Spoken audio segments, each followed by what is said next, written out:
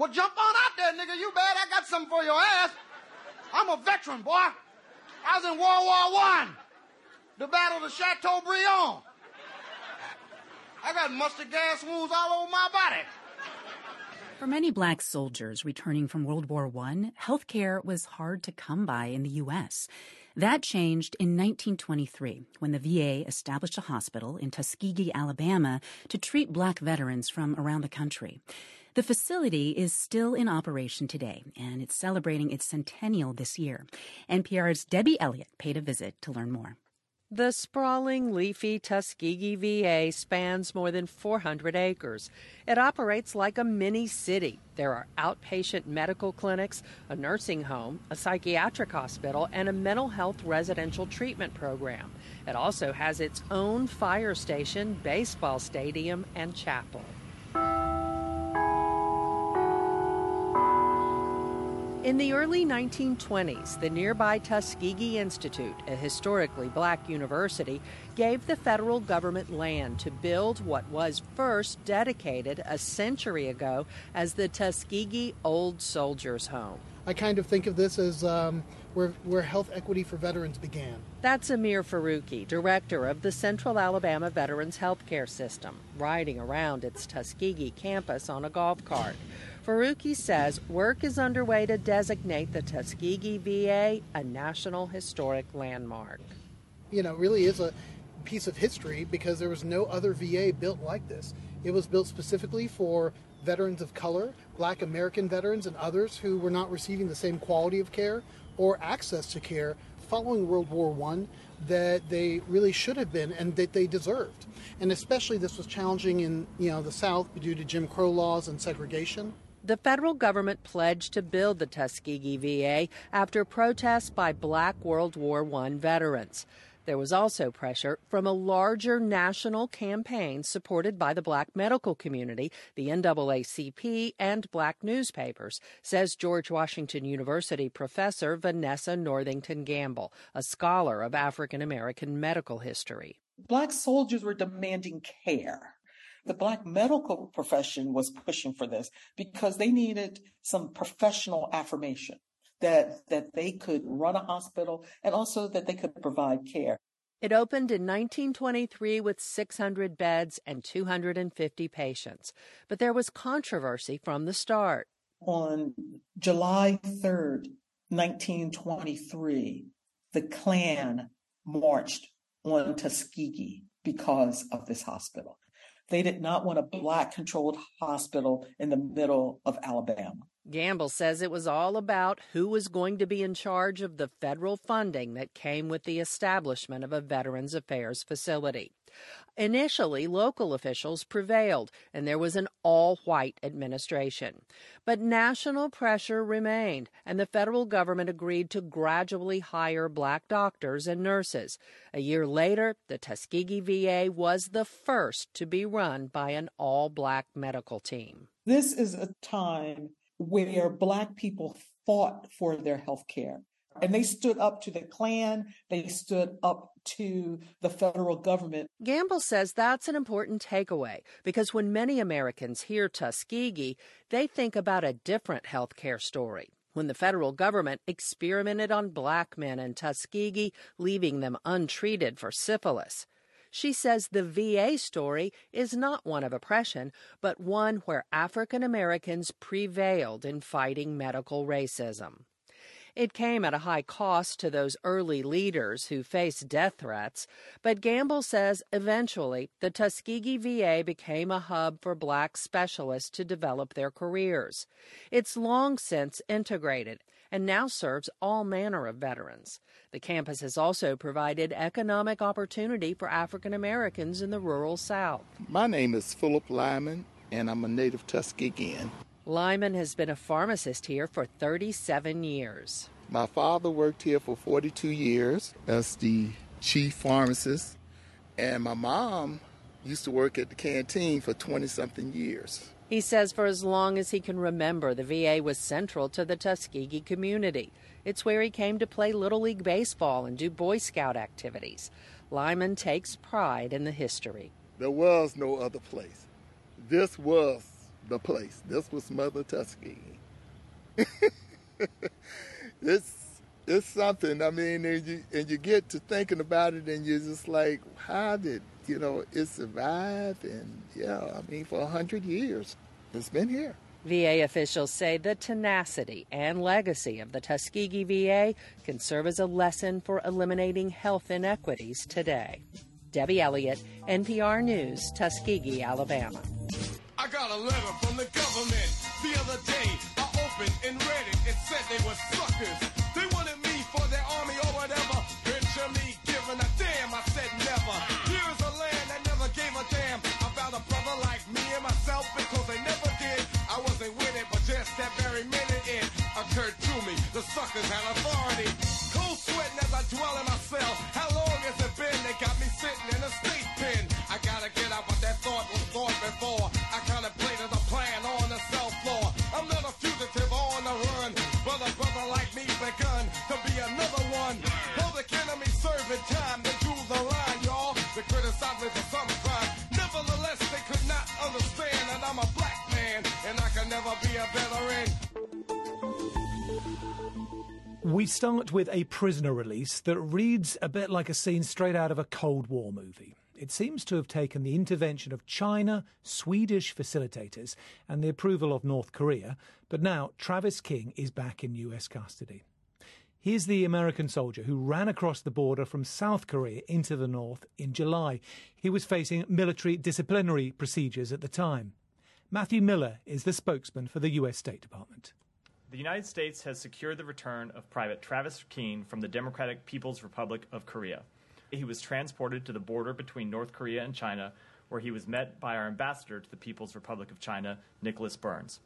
He then boarded a State Department OPMED plane and flew from Dandong, China to Shenyang, China, and then on from Shenyang to Osan Air Force Base in South Korea, where he was transferred to the Department of Defense.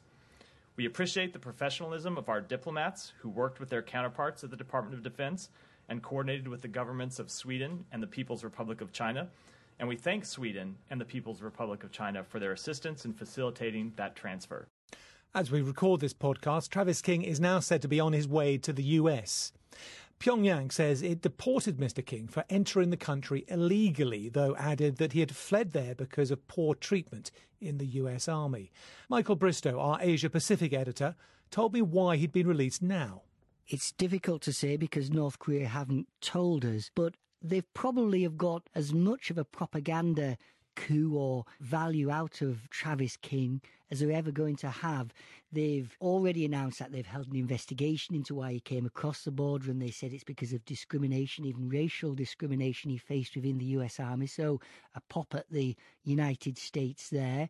They also, by giving back Travis King, get some credit from the Americans because, remember, these are two countries without diplomatic ties. You couldn't think of a more strained relationship in the world, and yet North Korea has collaborated, handed back a US soldier, so that gives them some credit with the Americans and perhaps suggests in the future that they could talk about other issues. And it's not surprising, perhaps, that this man didn't go back over the border from North Korea to the south, given that Pyongyang was only saying the day before yesterday that the peninsula is on the verge of a nuclear conflagration. That's probably why they put him out the back door in China. Probably is, but also the border between North and South Korea is really heavily fortified. There's only one place where you can actually go across safely, and that's the place where he escaped through. It's a village called Panmunjom, which is a truce village, essentially. So there's no guns there. So that's how he's able to get across. China has often been the route out of North Korea for North Koreans from everybody leaving North Korea. I went to North Korea a few years ago, and you went in through Beijing. So to come through China is perhaps understandable. But again, diplomatically, the United States and China aren't in a good place at the moment, and the cooperation China's shown also indicates that perhaps there's somewhere for those two countries, the United States and China, to talk about other issues. It's so difficult, isn't it, to read the runes about where these different relationships are going, and it takes incidents like this to actually highlight that and see how convoluted it all is. What's your impression about what North Korea's long-term goal is? Just to take your first point there, the convoluted nature of these negotiations to get Travis King out must have been incredible, and perhaps why there's been so much secrecy surrounding them up until he was actually out of the country. You're talking about three countries, North Korea, China, the United States, really at odds with each other. So to come together and arrange anything is really quite extraordinary. North Korea's long-term goal, I don't think this really changes much. I just think it was an easy way for them to get a win, really, to do something good for the Americans. Perhaps down the line they'll ask for something in return, keeping this in their back pocket. Michael Bristow. We're in the army now. We'll never get rich on the salary rich. We get in the army now. The Army is struggling to fill its ranks. Last year, it was 15,000 soldiers short. This year is better, but the Army is still expected to fall short of its recruiting goal. Two big reasons. The Army is in a war for talent, with a strong economy offering good jobs and good benefits, and COVID kept recruiters out of high schools, prime scouting locations. NPR's Tom Bowman and producer Lauren Hodges traveled to the Minnesota State Fair, where, amid those hawking corn dogs, fried pickles, and cheese curds, the Army is trying to sell itself. Staff Sergeant Joshua Spearman grips the metal bench and eyes the crowd through his dark, wraparound sunglasses. He's a brawny soldier in a black T-shirt, his left arm covered in tattoos. There's an endless flow. Families with strollers, couples with just one, stuffed animals, elderly fairgoers in motorized wheelchairs. Soon he eyes his prey, a cluster of young men. You know what's good? Eating all the fair snacks, come work it off. I'm so serious, do the deadlift challenge. No pull-up? Nothing? Win your girl a t-shirt, man. It's like the ultimate fair story. Behind him, a small grass lot with a few pop-up canopy tents, a pull-up bar, some weights for deadlifts, a Humvee with its door open, all designed to lure in prospects. One of the college students, Andrew Magnuson, takes the bait. He's a hulking guy with a Minnesota T-shirt and a crown of reddish curls. He nails the deadlift. Two more. 19. 20. There you go. Good job. You get yourself a T-shirt. And gets an Army T-shirt, but the Army doesn't get him. It's not for me. I know that much. Okay. I don't know. I don't like fighting. And his friends, they're not buying it either. So have you guys ever thought about the Army? Not particularly. When someone says Army, what's the first thing that pops in your head?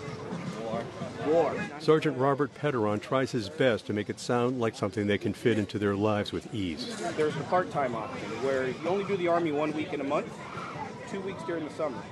But we'll pay for your college. But even with the financial incentives, it doesn't stick. Does that sound like something you guys would like to get a little bit more information about? I might pass for now, but we might be back around. We'll see. Okay. What about you? I'll probably pass. What they're saying is echoed in Army surveys. The Army found that many don't want to join because they fear getting wounded or killed, even though the wars in Afghanistan and Iraq are long over, or they just don't want to leave home. So the Army has come up with a new marketing technique with an old slogan. Be all you can be. Be all you can be. Be all you can be. Be all you can be. Be all you can be. Be all you can be. Be all you can be. Be all you can be. The Army is pushing personal development and a general sense of service to the nation, like helping the victims of floods or wildfires. As right now, we're not at war with anyone. Military doesn't mean war. It's great benefits. You get health insurance, dental insurance. So you just got to sit down and explain it to the younger generation. Would you ever join? I'm actually thinking about it, actually. Yeah? The recruiter's ears perk up and he calls over someone to take her information. Thinking about joining? Yeah. That'd be awesome. Hey. Yes, sir. So she's thinking about joining. Oh, you're thinking about joining, huh? Yeah. Oh, how old are you? I'm 16. One senior officer tells NPR the Army is embarking on a high school blitz to find more recruits now that the pandemic is over. Still, officials expect the lagging recruiting climate will continue for some time. As a result, the Army will likely have to trim its forces in bases around the country. Not all those here are ready to join. That's because they're at least a decade away from recruiting age. A young boy works a handheld remote under the guidance of a recruiter. He maneuvers a small tracked Army robot around a series of plastic highway cones, using a monitor to simulate what it's like to control these in the field. The boy is already a pro because it's basically a video game. He'll stay with me all day. Look, he'll be here all day. But even if you want to join the Army, you might not make the cut. A recent Pentagon study found less than 1/4 of America's youth would qualify for military service without a waiver because they're overweight, have criminal records, or mental or physical health problems. So how are they trying to make up for those lost numbers? The Army is increasingly turning to those who recently arrived in the United States. The Army is also hiring more immigrant recruits, like Sergeant First Class Nuella Laxon, whose family came from the Philippines. She's standing at a card table covered with brochures, lanyards, and dog tags. Most of my applicants are immigrants because I kind of relate to them, a lot of them. She'll tell them her own story to put them at ease. Also helpful that she's a woman. Majority of my applicants are females. I tell them, like, are you going to have people tell you what can you do or cannot do? About 16% of the Army is now female, a number that keeps edging up. Women tend to be higher quality recruits, score higher on tests, and have fewer brushes with the law. And now all ground combat jobs are open to women, so the Army is pushing that in some of its ads, including a woman spotting a target inside an Abrams tank. On the way! Nice shot. But all that leads to another hurdle to recruiting. Army surveys show some 20% of women questioned were wary of joining, saying they'll be discriminated against. Beyond that, sexual harassment and assault are still a persistent problem. Last year, the Army saw a 9% drop in reports of sexual assault, though the year earlier there was a 26% increase in reports involving soldiers. But Lieutenant Colonel Kristen Grace, who commands all the recruiters, played that down. I've never experienced anything like that. I've been fortunate, not to experience anything like that. And Sergeant First Class Laxon says she never had a problem. For me personally, I've never experienced it. But it is a concern. One possible recruit, Harmony Cook, says her friends are worried about it when she talks about joining the military. They say, I'm going to be treated more differently from the guys, or, the guys are going to be intimidating and everything, and that I might not be able to stand a chance. But she wants to become a medic and get a $50,000 bonus. So far, Harmony is one of some 25 potential recruits here who have requested a formal interview. Another 750 have asked for more information. And while the Army is playing down combat to attract female recruits, that tough guy approach isn't totally going away. It just depends who's listening. Bro, you ever thought about joining, man? Landon Arens is a college student from Iowa who said he's not interested in joining right now. Not at the moment. I'm in college. But Spearman reels him back in. I'm going to show you what, bro. Come back. I do. You got your phone on you? Yep. Here, pull it out, man. Arens wrestles at school and is pretty set on staying there. Spearman has an answer for that. I wrestle at corporate college. So. But they don't pay you to wrestle. Yeah. Pretty much student loans. That sucks, man. Yeah. That sucks real bad. Yeah. I wrote a $214,000 check to a high school girl last year to go to Gustavus. Unlike the college kids we heard from earlier, Arens wants to see some action on the battlefield. But when he thinks combat, he thinks the Marine Corps. Spearman brushes that aside. At 3 deployments with this Special Forces group, I've never seen a Marine out there fighting, man. Really? Yeah, they're a big force-on-force conflict type people, right? Yeah. You want to be in the fight, man? Our Green Berets out there in the fight, our Army Rangers are out there in the fight. To seal the deal, Spearman pulls in a fellow recruiter. Right there, Captain Owen. Captain Owen's actually Ranger Tab. He is Ranger qualified for the Ranger Assessment Selector Program. And on top of being Ranger qualified, he's also a paratrooper, like myself, and he's an infantryman, right? So this could be your goal. In less than 5 minutes, Sergeant Spearman seems to have landed at least one more recruit. I got you on Instagram, bro. Yep. You got my number, man? Reach out, man. For real. Right. Let's make a difference. All right? All right. Take it easy, man. You guys have a good one. You too. All right, let's flex that Ranger tab off here real quick, sir. Tom Bowman, NPR News at the Minnesota State Fair. Black brother. Like brother hell. A Muskogee Creek Nation court judge sided with 2 Creek freedmen who were denied citizenship in the tribe. We've been covering this story from the very beginning. Our 2 News anchor Naomi Kidd is live at the Greenwood Cultural Center tonight, digging into that decision for us tonight. Naomi? Karen, DeMario Solomon Simmons, who's the lead attorney in this case, is hosting a press conference here at the Greenwood Cultural Center in just a few minutes. I saw him walk in a couple of minutes ago. He tells me that this decision will reinstate the rightful citizenship for Black Creeks. This is a win for the plaintiffs, Rhonda Grayson and Jeff Kennedy. I saw them walk in too just a couple of minutes ago. But from the freedmen I talked with today, they say this could be a step in the right direction for hundreds of others. It's been 5 months since Rhonda Grayson and Jeff Kennedy were in Muskogee Creek Nation District Court fighting for their citizenship into the tribe. But Wednesday, Judge Danette Mauser ruled in their favor. She said when they were denied citizenship, it was contrary to law. So she ordered the Citizenship Board of the Nation to reconsider their applications. I was just very, very pleased.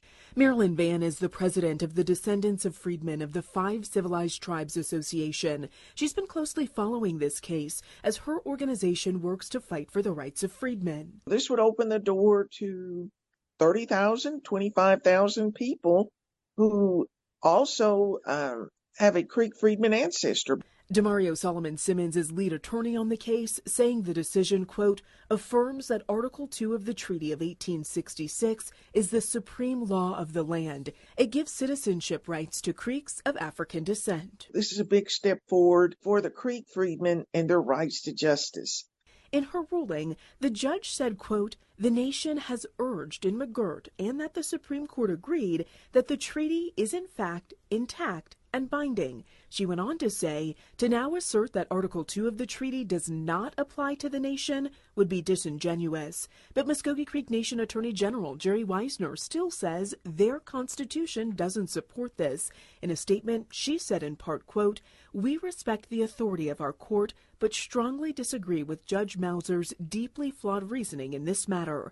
They plan to appeal the case to the Muskogee Creek Nation Supreme Court. When Rhonda Grayson and Jeff Kennedy walked by me just a couple of minutes ago, they had big smiles on their faces. They said they couldn't believe it. They were surprised by the ruling, but very grateful for it as well. We're going to hear from them and attorney DeMario Solomon Simmons in that news conference. I'm heading inside right now, and I'll have some information, and you'll hear from them tonight at 6. Reporting live at the Greenwood Cultural Center, I'm Naomi Kitt, 2 News, Oklahoma. North Carolina. Sarah Stevenson, who died Tuesday at 97, has shaped generations of Charlotteans with her leadership in education, politics, and civic life. WFAE's Andos Helms reports on her evolution from a desegregation activist to an elder stateswoman. In the 1960s, Stevenson's sons went to segregated schools. Their band uniforms were hand-me-downs from white schools, and Stevenson says that launched her fight for equal opportunity. She chaired the district's black PTA, then helped to merge it with the white PTA and became a leader of the consolidated group. She worked on an advisory panel that helped CMS create a plan to bus students for desegregation. And Stevenson served 2 terms on the school board, starting in 1980, at a time when a black woman had never held that post. Mary McCrae, who would eventually chair the board more than 30 years later, says Stevenson was the first person to encourage her to run. I would consider Miss Sarah the person that most of us stood on the shoulders of. McCrae says Stevenson was active behind the scenes, too. She was one of these people that was very involved in her neighborhood association and making sure that, children went to school, got the best out of school, and went on to college. When her time in public office ended, Stevenson remained influential in local politics. She worked with the Black Political Caucus and founded the Tuesday Morning Breakfast Forum. The forum aimed to give a voice to residents of the historically black West Side. It became known as the place to be if you were running for local office or trying to influence public policy. When CMS hired new superintendents, the Breakfast Forum was often one of their first Meet the Community stops.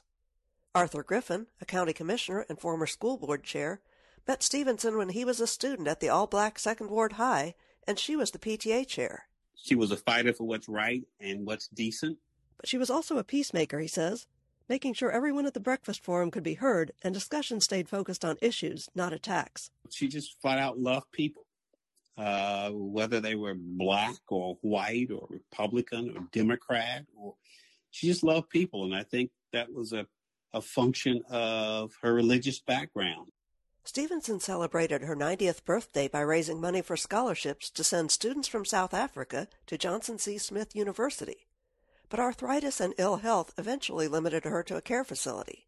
3 years ago, isolated by the COVID-19 pandemic, she told her younger sister, Ellery Irwin, that her work on Earth was done. And Sarah sang that song, "To God Be the Glory," for what he has done. And she asked Irwin to share a message with her friends. Let them all know that she loved them and that she would see them in heaven. But Stevenson rebounded and got to reconnect with family and friends. About a week before Stevenson's death, Irwin was reaching out to let people know her sister would be at church and would love to see them.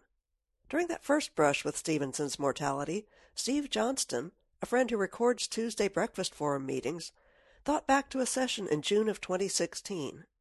As Stevenson closed out the meeting, it struck Johnston that she was summarizing her own life and work. I want to thank all of you for coming, and especially the young folk.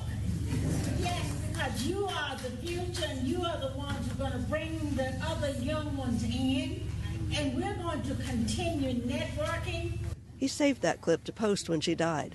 Now, all of you know I'm 90 and a half, and I need to just rest. I'm just so tired. I need you all to carry on everything that we started. In less than a minute, he says, Stevenson managed to remind everyone who knew her of what they loved about her. Her love, her enthusiasm, her dedication to the forum. Okay, love you very much. Get out of this room. And yes, he says, even her bossiness. For WFAE News, I'm Ann Doss-Helms. The Tuesday Forum, which now bears Sarah Stevenson's name, will remember her at 8:30 a.m. next Tuesday at the Belmont Center.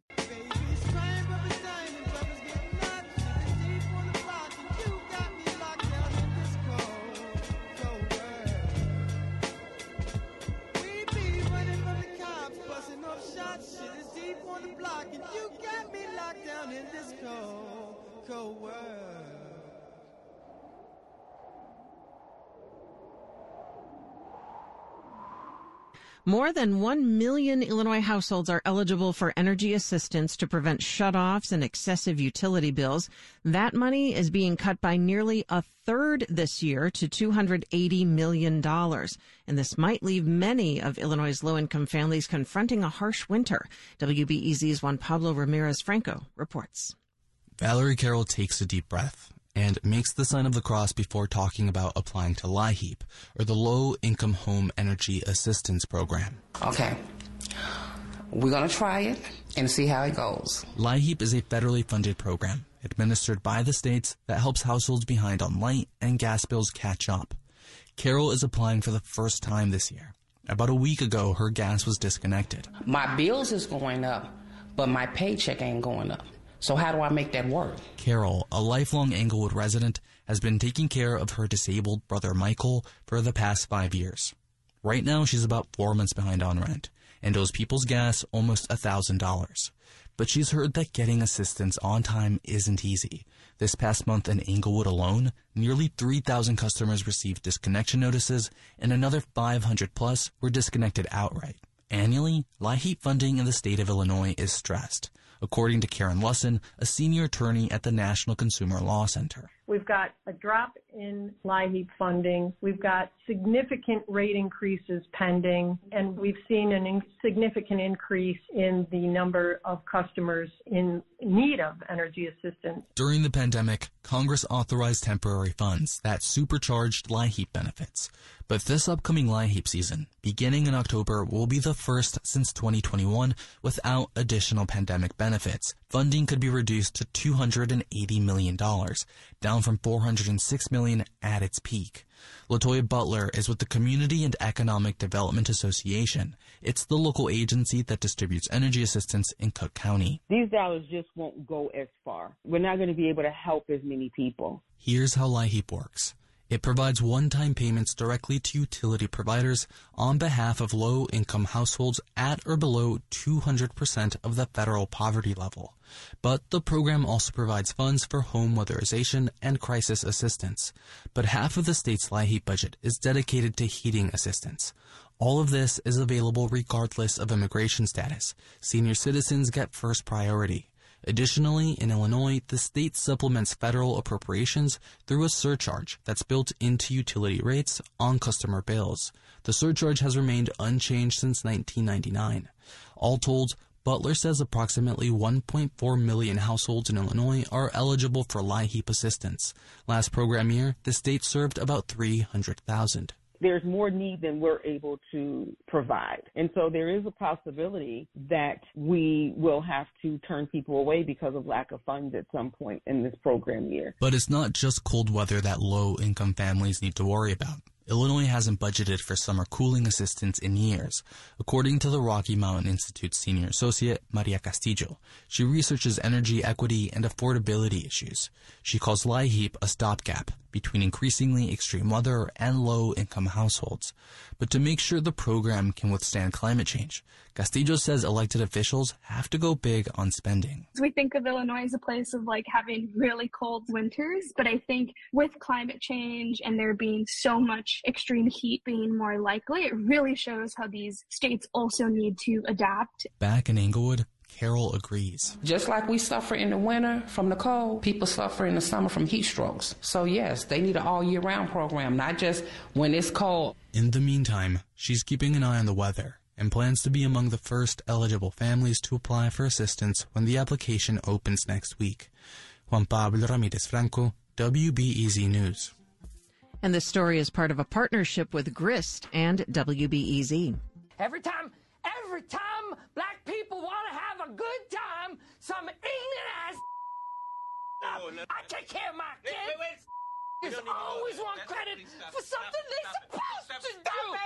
More drama connected to Shreveport City Council. Today, some supporters of recently fired council clerk Shanerica Flemings showed up at an administrative conference. They spoke publicly, calling the termination unlawful. KTBS 3's Madison Beam went to that meeting and has more on that, but starts with a little bit of background. Madison. Greg, on Friday, about a dozen people gathered in front of Government Plaza asking for justice for Shanerica Flemings. At the rally, they encouraged people to attend today's city council meeting to push for the council members Ursula Bowman and Gary Brooks to resign, and many showed up to share their support. I think that District B and District G leadership, I think you should resign. Brooks and Bowman both voted to fire Flemings. Before the vote, Flemings gave an 8-minute statement accusing Brooks of sexual harassment and the use of racial slurs. She also said her termination was on baseless allegations of wrongdoing, and many seem to agree. I feel she should have gotten some type of review or anything of that. I don't know if that was actually did or what, but I am expressing my hurt about her firing. Some said that this is setting a bad example for the younger generation. I have 2 daughters, and just the thought of someone treating them that way really makes me sick. Craig Lee, who organized Friday's rally, is asking for an investigation on Brooks, and many are saying the termination is sickening. But you sit up here as advocates for domestic violence, and you now allow a female to tell you on record, and you don't even stop to investigate anything. It is 2023, and it's hard to believe that there are evil individuals who still think they could get away with this kind of savage behavior. One of the accusations is of Brooke using a racial slur, and that was brought up today at the meeting. Bowman addressed the N-word being used in a joke about a Chris Rock show. Alan Jackson said his wife was offended and that he spoke to Brooks about it, but Brooks said that conversation with Jackson never happened. I did not hear him. I have stated that already. Once it was brought to my attention, Councilman Brooks and I did have a conversation about it. So I'm not going to state how that went down for the record, but we did have a conversation once it was brought to my attention. In the spirit of transparency, we've never had a conversation about it, Alan. Never. Your wife mentioned it to me. You never said one word about it. Back to you, Greg. All right, Madison, thank you. Y'all niggas and you gonna be niggas forever, just like us, niggas. We have more tonight on allegations of racism on the Davenport City Council. Yeah, Alderman Tim Kelly has accused another councilman of using the N-word after a city meeting. That was back in August. Now, more than a month later, Kelly says he's coming forward because nothing is being done. Today, he sat down with TV6 Investigates' Matt Christensen to tell us his side of the story. Matt? Yeah, Alderman Kelly said Alderman Robbie Ortez made the comments during an informal chat in the council chambers after a meeting in August. Here's how Kelly says it happened. We were actually having a discussion on how to become better aldermen, how to come and do our job and enjoy doing our jobs. And I said, well, you guys are racially insensitive to a lot of things that go on for me and my community, so I need you to pay more attention to these things. I said the days of Archie Bunker, Hunky, and Negro is over. And then Alderman Ortez just unleashed. Well, that's hard for me because I say, what's up, nigga?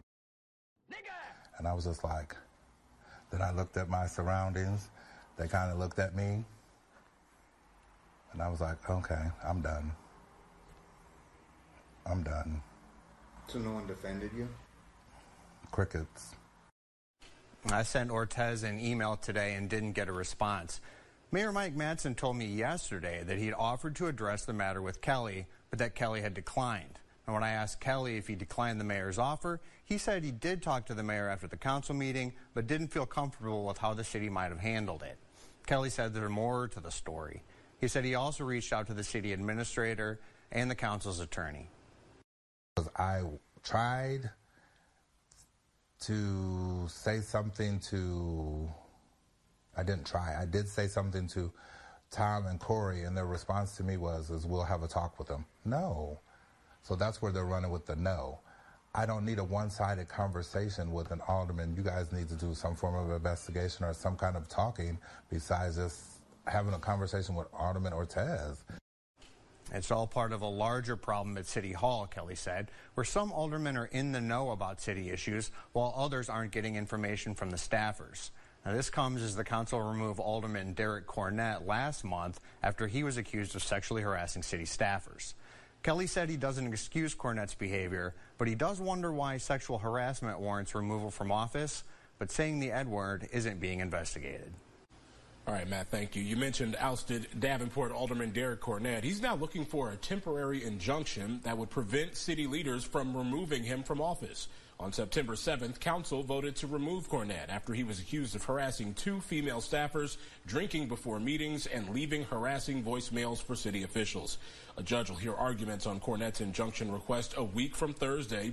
City Council, meanwhile, is set to vote on Cornett's replacement at their meeting tomorrow night. Mr. Doe, going on in your country right now in Vietnam is 4,000 little kids who are in quarantine camps away from their parents because of this fake scamdemic. And you come to my country and you act like one of these communist parasites, I ask you to go the back to Vietnam. Lord. There's been a dangerous breakdown in civil discourse in this country. A new survey shows that local officials are experiencing increased hostility as they do their jobs. NPR domestic extremism correspondent Odette Youssef is covering this. Hey, Odette. Hey, Ari. Tell us more about the survey. What does it show?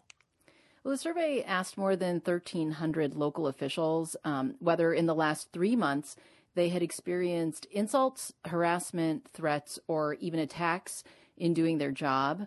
So think, Ari, mayors, city council members, and people on county governing boards.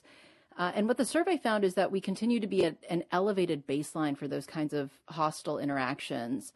Nearly half of the respondents had been insulted within the previous 3 months. A third had been harassed, and nearly 1 in 5 had been threatened. And if you break it down further, you find that those numbers are actually even higher when we're talking about local officials who are women or racial or ethnic minorities. And interestingly, this is actually happening in all kinds of places, small places, big towns and big cities. It tends to be more common in the more populous locations. And these types of events were experienced by Democrats, Republicans, and independents. Can you give us some context, like how bad has this harassment and hostility gotten? Well, for some local officials, it's actually gotten to the point where they don't feel physically safe in their communities. I spoke with Shannon Hiller of the nonpartisan Bridging Divides Initiative about this. That's housed at Princeton University. And she says that the hostility toward racial and ethnic minorities in particular is often accompanied by dehumanizing language. I think sometimes it can be easy to dismiss that just as words, but you have those same officials saying, I don't shop at the grocery store in my home. I'm telling my daughter to go out of state to school, that kind of real change in their behavior and their feeling of safety in their community. Ari, Hiller's group worked with the nonprofit survey group Civic Pulse on this research, and they've been doing these surveys quarterly over the past year. And in interviews with survey respondents, she said that this feeling of elevated and pervasive hostility is fairly new, in that it really started just during the last 3 years during the pandemic, and it hasn't decreased since then. What sorts of grievances are behind these incidents of hostility? Hiller says that respondents have shared that the issues have mostly been related to local matters like housing, utilities, and zoning. And that's interesting because it adds to the reporting that we heard earlier today from our colleague Miles Parks, where he looked at high turnover among local election officials. We're seeing that now because of increased threats. And it appears to be distinct from threats also that are happening on hot button issues like LGBTQ and abortion rights. I think what's most troubling is that many who responded to the survey said that they believe that the most severe of these threats, so the harassment and even attacks, will only increase the closer that we get to the election. Just briefly, any suggestions for reducing the temperature? Yeah, Hiller's group is looking into that, and she says it's key to help your local officials feel less isolated when this kind of hostility occurs. So public statements of support for them, or even chalk messages outside their offices with encouraging words. NPR domestic extremism correspondent Odette Youssef, thank you. For generalities, I generally say that if you want ultimate expression of white supremacy and the white supremacist mentality, and you want to put it in the form of one person that I would name, and that's something I very seldom do, it would be Jeffrey Dahmer. He's the ultimate expression of white supremacy. Everything that he was doing, working in a chocolate factory, the whole 9 yards, and storing black males' bodies in canisters of lye and alcohol and whatnot, and got them in the refrigerator, and cannibalism and all of that, and calm, very methodical. Even when questioned by the law enforcement officers, very calm. Hannibal Lecter, the ultimate. Aryan looking. Wasn't he with young boys too? Yeah, he was. I forgot how many bodies. Something like 20 or something like that. Mm. You can probably look it up on the computer. Jeffrey Dahmer. Mm. They didn't even try to protect him once he went to prison. He was so embarrassing to everybody, I guess. Everybody who really thinks like he does, they warned him out of the way. The black guy killed him in prison. Right, I remember that. Yeah.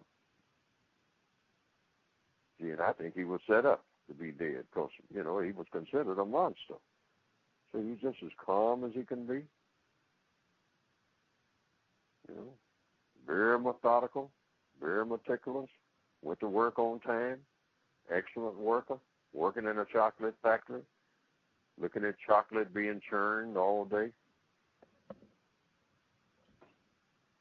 Then out there trying to churn chocolate at night. Mm. The ultimate expression. Roman Empire.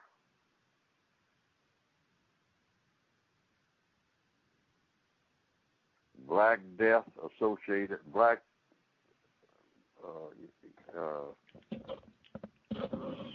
anti-sex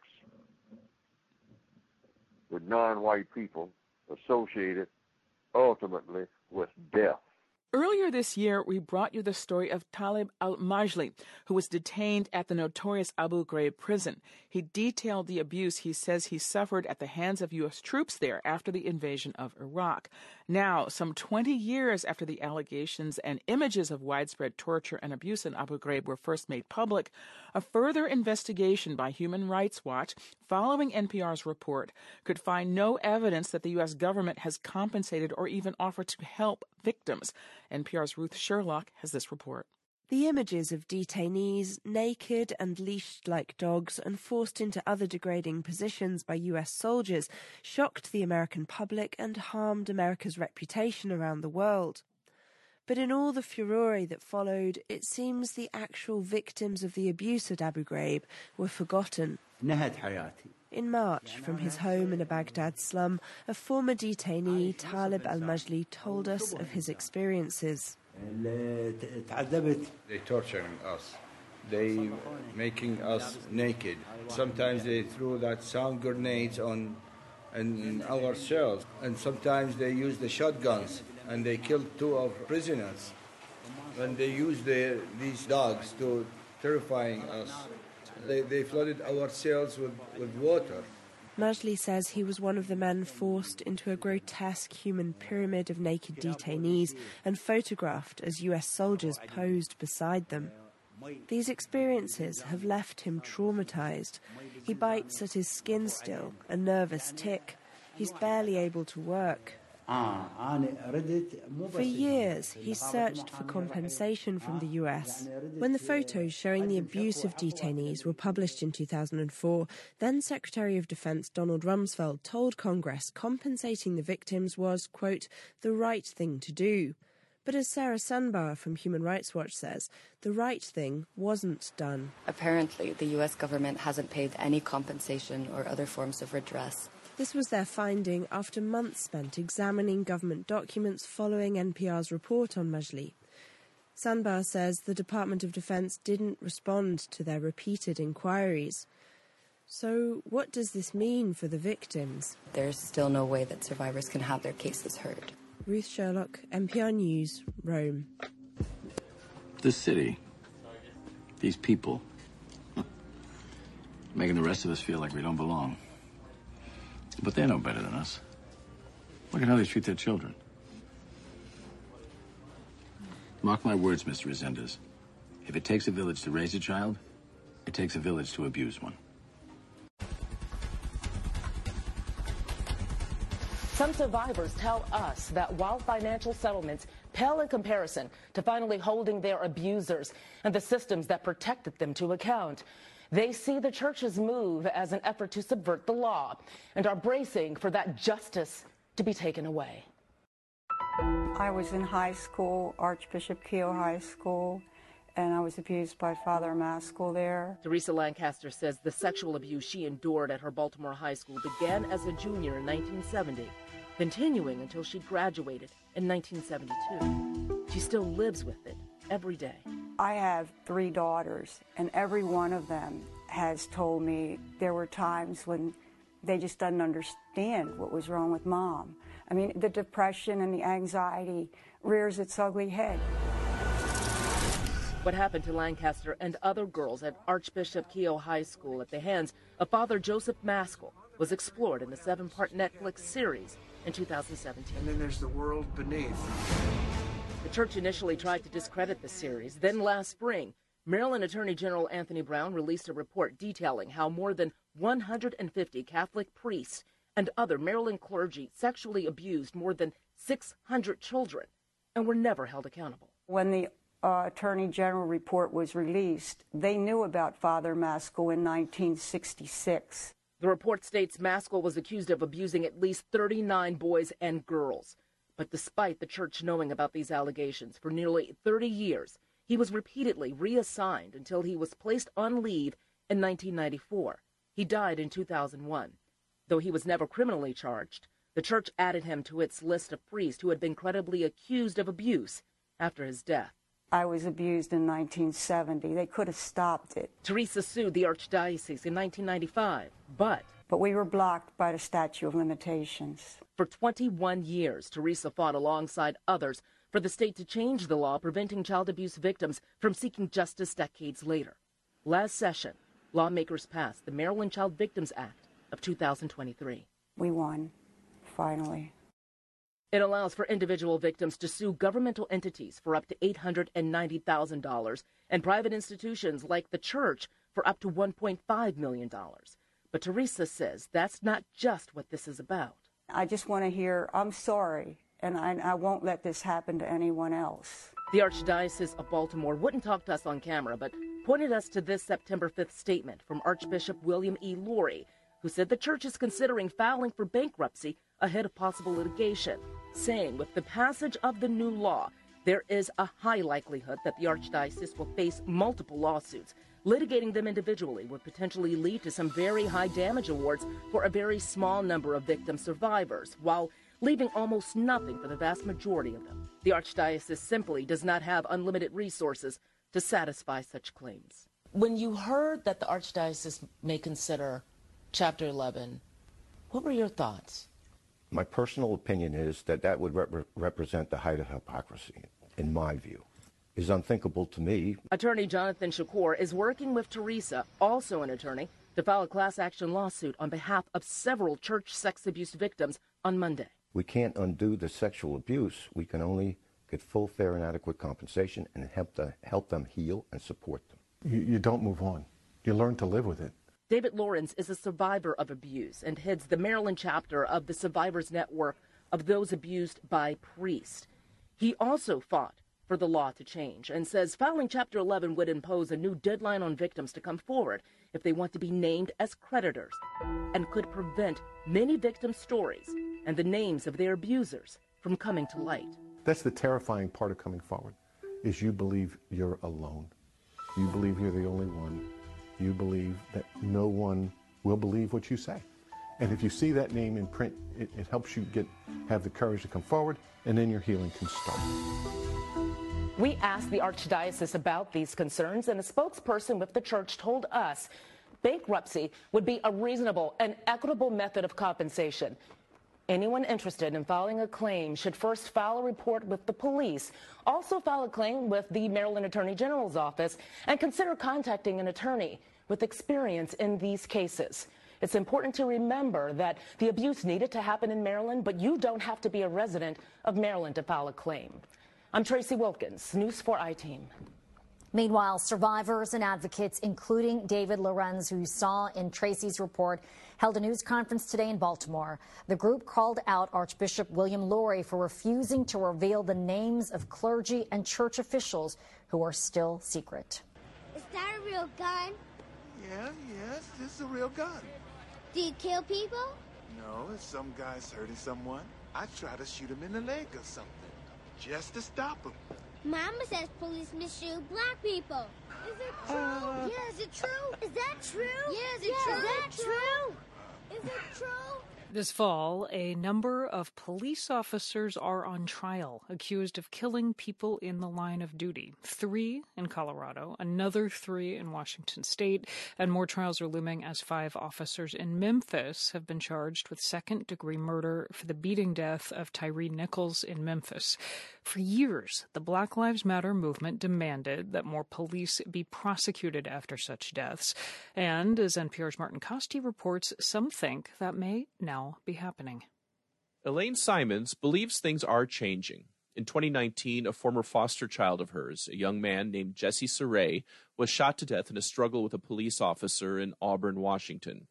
At first, she says the criminal justice system responded slowly. It wasn't until the murder of George Floyd in 2020 that it became a catalyst. Something woke up the world. After George Floyd, the officer who shot Simon's foster son was charged with second-degree murder and assault. Simons is waiting for the trial to start, probably early next year. It does something to your spirit, you know? We want resolution.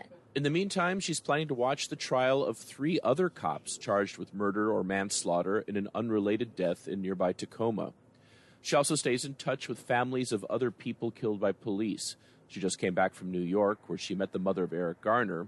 His death in 2014 sparked protests, especially when the officer who wrestled him to the ground was not criminally charged. Now, Simon says families like Garner's are seeing what she calls a glimmer of hope. Because they're starting to see in different states, charges are starting to go forward, and that resolution is starting to look like almost a reality for a lot of people. But if you look at national numbers, it's not clear that things have changed that much. Criminologist Philip Stinson has been counting the number of state and local officers charged with murder or manslaughter for on-duty shootings every year since 2005. Well, it goes up after about 2014, but it's just a few cases. We go from maybe 8 or 9 or 15 to 15 or 20 instead. In other words, the number of cops charged for shooting deaths has gone from single digits a decade ago to low double digits now. And in the years where we have seen increases in terms of the numbers of officers charged, what we have noticed is that quite often that's a result of several officers being charged out of the same criminal incident. So it makes it look like there's more going on there. Instead of counting how many cops have been charged, you could count deaths and see how many of those lead to charges. That's how the Mapping Police Violence Project does it. The founder is Samuel Sinyangwe. He says the percentage of deaths that lead to criminal charges has been holding steady, between 1% and 3%, though there may be some lag time in his stats. There are cases where prosecutors will charge an officer, many months or even a year after the case. And so, the numbers for more recent years might go up slightly. One reason to think that the numbers might go up is that in some places the laws have changed. Washington State, for instance, lowered the bar for convicting an officer. It's no longer necessary to prove, quote, actual malice. California tightened the rules for when cops may use deadly force, and Colorado made it a crime for an officer to fail to intervene when another one uses excessive force. The threshold, I think, for charging an officer has most definitely changed over the last 4 or 5 years. Ted Buck is an attorney who defends police in civil actions in Washington State. He doesn't do many criminal cases for police because he says those are still relatively rare. And he doesn't expect criminal prosecutions to increase much either, despite that lower legal threshold. In part, he says this is because of all the video evidence that we have now. Yes, it's true, he says, that video sometimes makes the case against an officer. But that same huge amount of evidence that is now available through video footage is also being looked at in all these other cases. And it's leading prosecutors to decide not to charge. And Buck thinks that's as it should be. Both he and criminologist Philip Stinson agree that the prosecution numbers are basically static right now. But while Buck believes that's because most police do the right thing, Stinson sees it as evidence that prosecutors are still hesitant to go after cops and that juries are still reluctant to convict them. Martin Costi, NPR News. Represent Philadelphia, you know what I mean? Breaking news to get to tonight. Video showing people breaking into stores right in Center City, Philadelphia. Officers saying these people were not part of the protesters who were upset following a judge's dismissal of all charges against former Philadelphia police officer Mark Dial. Yeah, people can be seen carrying arms full of merchandise after breaking into this Foot Locker on Chestnut Street.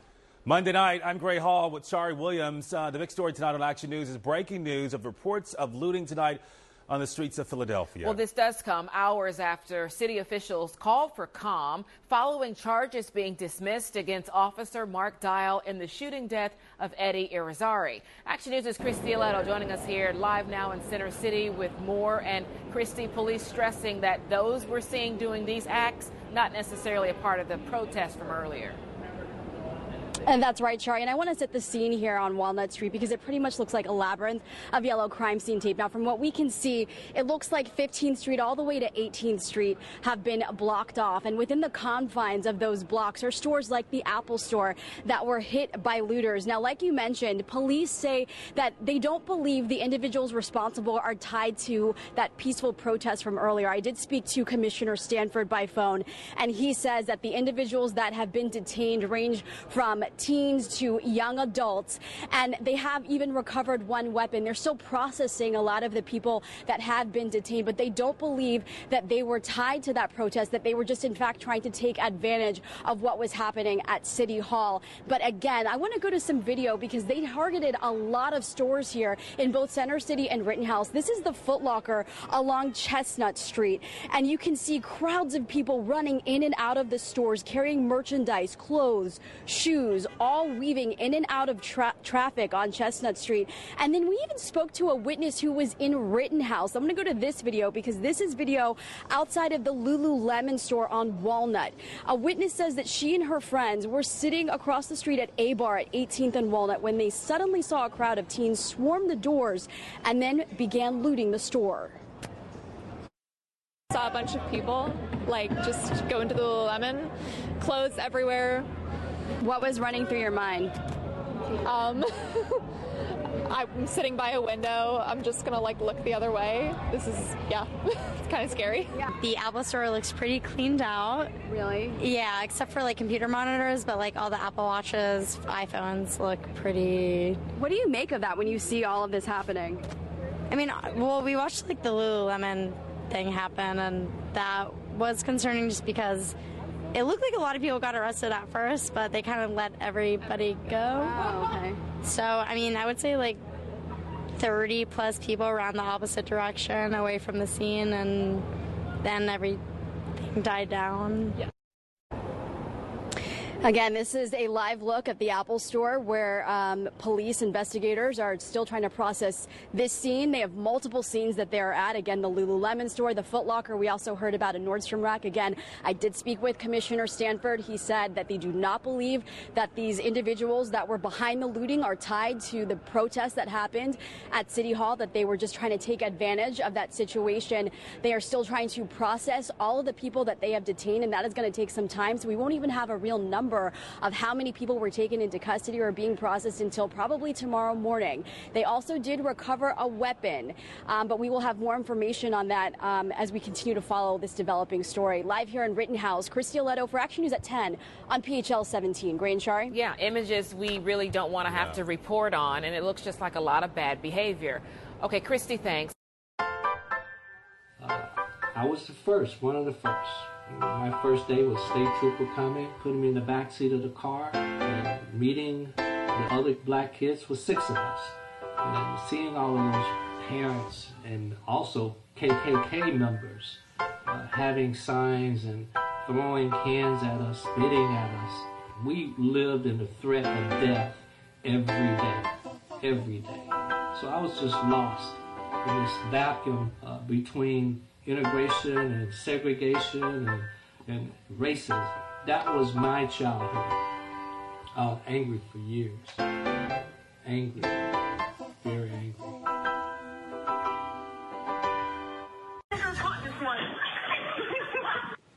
A student at Babcock Ranch High School says this video is proof she's the victim of racial attacks by her classmates and teachers. Now she says it went beyond bullying. Students involved in the attacks posted the video to social media. It's your big story tonight at 7. Thanks so much for joining us here on ABC 7. I'm Jeff Harris. And I'm Megan Miller. She says the attackers also posted this picture online of her picking cotton. Now, the NAACP is calling for swift action against the school's principal. ABC 7's Dave Elias sat down with the victim and her family. He gets you more on what the school plans to do about this. Well, as you're about to see in this report, 16-year-old Grace Clay says that she's been bullied by her teammates and classmates, oftentimes writing derogatory words on the whiteboard. She's been hit with pillows, called the N-word, and she's been told to go pick cotton. She didn't pick her cotton this morning. Racism? Get the black one!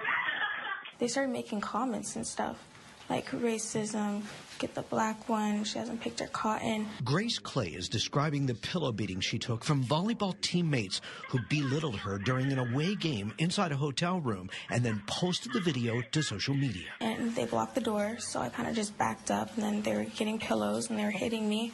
So I just put my hands up, went to a corner, and just took it. The incident reported to her coach. Guys, she didn't pick And the taunts didn't stop there. This meme posted to social media on her birthday shows Grace picking cotton. And I see that, and I was horrified. I mean, it's my birthday. I'm supposed to be happy, but that's the first thing I'm waking up to. Another post to social media shows students in class playing hangman on the whiteboard using the N-word. Her mother's sickened by it all. I felt so sorry for her because there was nothing that I could have done to prevent this. The NAACP now getting involved. There needs to be some severe consequence for the principal, for the teacher, for the coaches, everybody. There needs to be some consequence. Shannon Treese is the executive director of Babcock School. She calls the language used by the students racially inappropriate.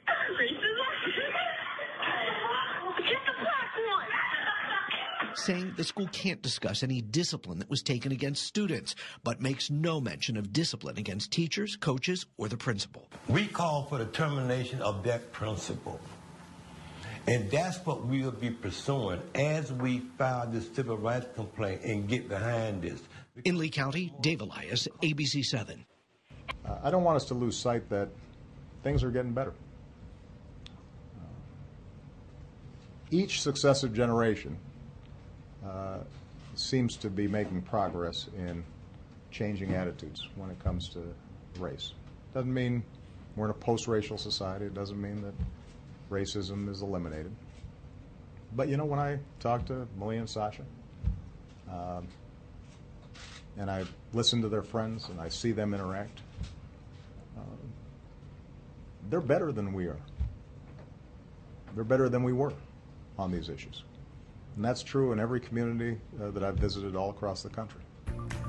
Welcome to the news at 6. I'm Morgan Romero. We begin with a racist photo that surfaced today from Salmon High School. The Salmon School District Superintendent says they took disciplinary action after a photo involving a group of Salmon High School students was posted on social media.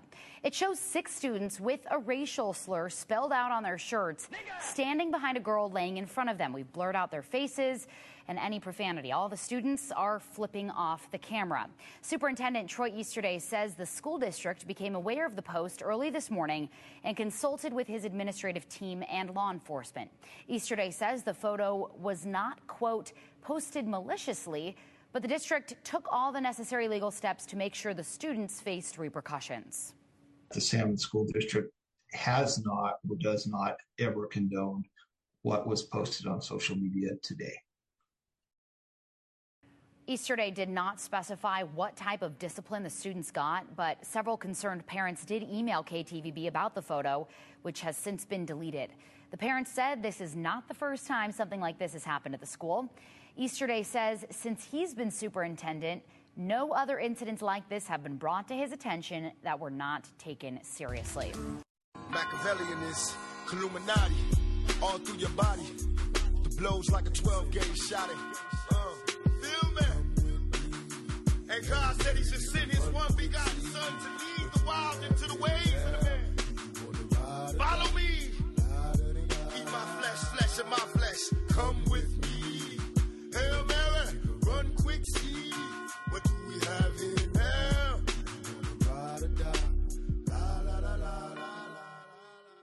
Breaking news just into CNN. Las Vegas police have arrested a suspect in connection with the 1996 drive-by shooting death of legendary rapper Tupac Shakur. CNN's Camila Bernal joins us live right now, along with CNN legal analyst Joey Jackson. So first to you, Camila, what are we learning about this arrest? Hey, Boris. Sources telling CNN that they have arrested Dwayne Keith Davis, also known as Keffy D. He was arrested this morning, according to sources, in connection with the killing of Tupac Shakur. Now, we do know that in July, the Las Vegas Metro Police Department served a search warrant on Davis's wife's home, and what they were looking for was any evidence linking to this crime. They were looking for anything that could show motive as to the killing of Tupac Shakur. And specifically, we know that in this search warrant, police were able to obtain multiple tablets, an iPhone. They took 5 computers, USB drives, photographs. So we know that they have been looking into this case and have been investigating this case since it happened in 1996. At the moment, we do not know what Davis has been charged with. We are expecting a press conference later on today to get details from authorities. But again, this is something that happened in 1996 and police have been looking into for years now. Dwayne Keith Davis, he had described himself as one of the only witnesses to this shooting. If you recall, Tupac Shakur was in a car. They were at a boxing match at the MGM Grand in Las Vegas. They were in a car, and all of a sudden there was another car that pulled next to them, and the shooting began. It's unclear exactly who shot Tupac, but again, this is a huge development in this case years later, as we now know that there is someone arrested in connection to this case, Boris. Joey, to you, it's been nearly 3 decades since Tupac was shot and killed. This is a surprising development, to say the least. What's your reaction? Yeah, so Boris, significant and surprising development without question. But I think that what we have to understand is in murder cases, there is no statute of limitations. It's quite common that you have law enforcement throughout this country that continue to operate in a cold case capacity, continue to follow leads, and decades later, sometimes they come to a conclusion. Obviously, in any arrest here, right, anyone's presumed innocent till proven guilty, but police have been working this case. And in fact, they are giving the indication that is police that potentially this person was quite involved. Now, remember, right, in the event that there's a pull-up shooting, and indications are it happened from the back seat of that white Cadillac 27 years ago in September. But, you know, in the event that you aided, abetted, assisted, or acted in concert, you need not even be the person who pulled the trigger. There are some indications from the person that they have in custody now that it was his nephew who was in the back seat. Again, all allegations. His nephew, of course, who is now dead. But his nephew denied that he was involved at all. And of course, the giving up of his nephew, the person in custody now, is in connection with another case where he was questioned.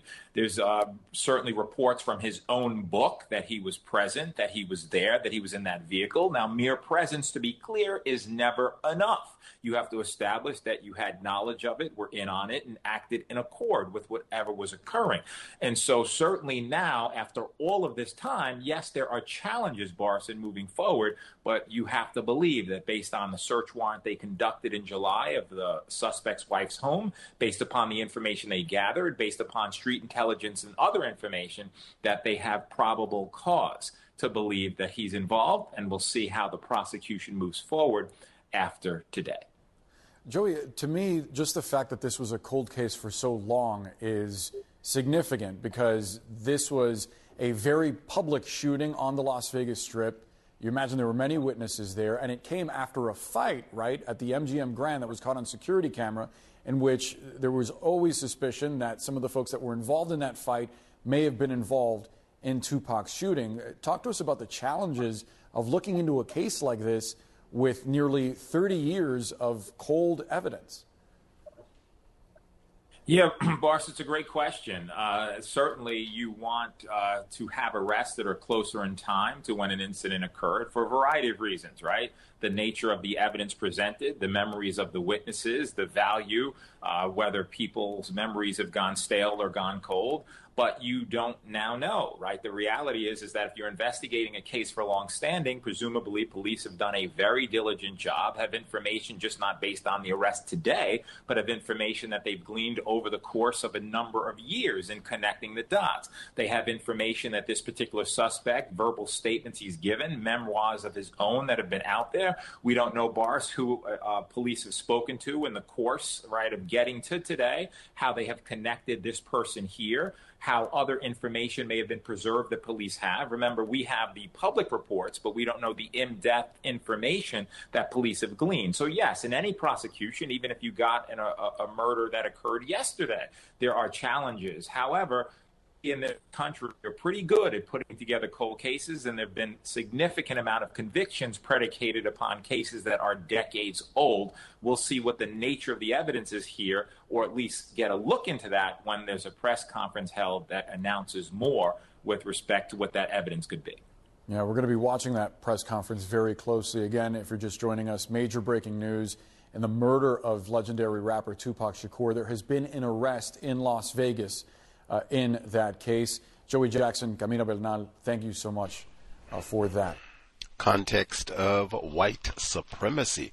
Gus T. Renegade in for another broadcast, hopefully to share constructive information on the system of white supremacy. Today's date, Saturday, September 30, 2023. So I have been told maybe no shutdown. I was kind of checking the news right as we were getting ready to go live, and it looks like the House and the Senate have both, oh wait a minute, the House. So I'm looking at NBC News right now. House has passed a 45-day funding bill, and the Senate just has to approve this sometime, I guess, before midnight, and they will at least have a 45-day respite to figure things out. No shutdown. I know we talked about this extensively yesterday for neutralizing workplace racism, having Cal's listeners who called in, and I'm sure listeners as well, who talked about how this would impact them directly, whether it's paycheck or other indirect impacts. We can talk about that yesterday too, in terms of people who don't have access to child care or other services that are delayed, stalled, whatever the case may be. So, hopefully that will not be the case for Cal's listeners, but all of that chaos, we talked about all that in great detail, all of that chaos deliberate in the system of racism, white supremacy. In fact, I remember the good old Obama days. We heard him in the clips, the shutdowns and all that. That was like every other day. Like, we're going to do everything that we can to stall and make this nigger fail. Weekly compensatory call-in. Dial in if you have thoughts, observations, counter-racist suggestions. The number 605-313-5164. The code 564-943#. Press star 61 if you would like to participate. Number again, 605-313-5164. The code 564-943#. Press star 61 if you would like to participate.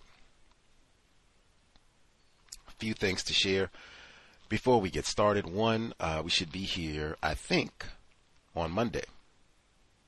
We will not be at our normal time. I think we should have a guest on joining us from South Africa. Talk about white supremacy, racism on the continent, global problem. We just had Dr. Falkoff on the program.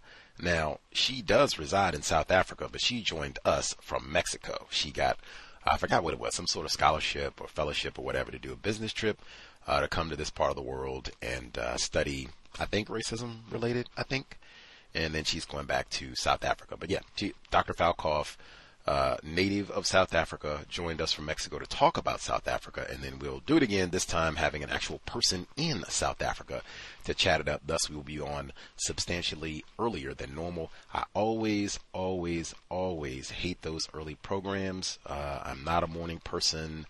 I'm not a morning person. I can't say that. Particularly, like, I can do early morning yoga. No problem. Lots of that have taught early morning yoga, taken early morning yoga, can do that no problem. But I don't have to talk there. Even if I'm teaching, I'm not really talking to anyone in general. You're just giving directions, see? But all that, when you got, oh, hey, Bill, how are you doing? So I'm not a morning, but it takes me a while to kind of get up and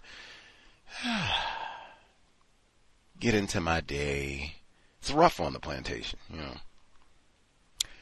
But we will sacrifice for Monday. So I think because of the time difference, it is so far, I think it is 2 p.m. Eastern, 1 p.m. Central, and 11 a.m. Pacific for Monday. To me, that's just like ungodly.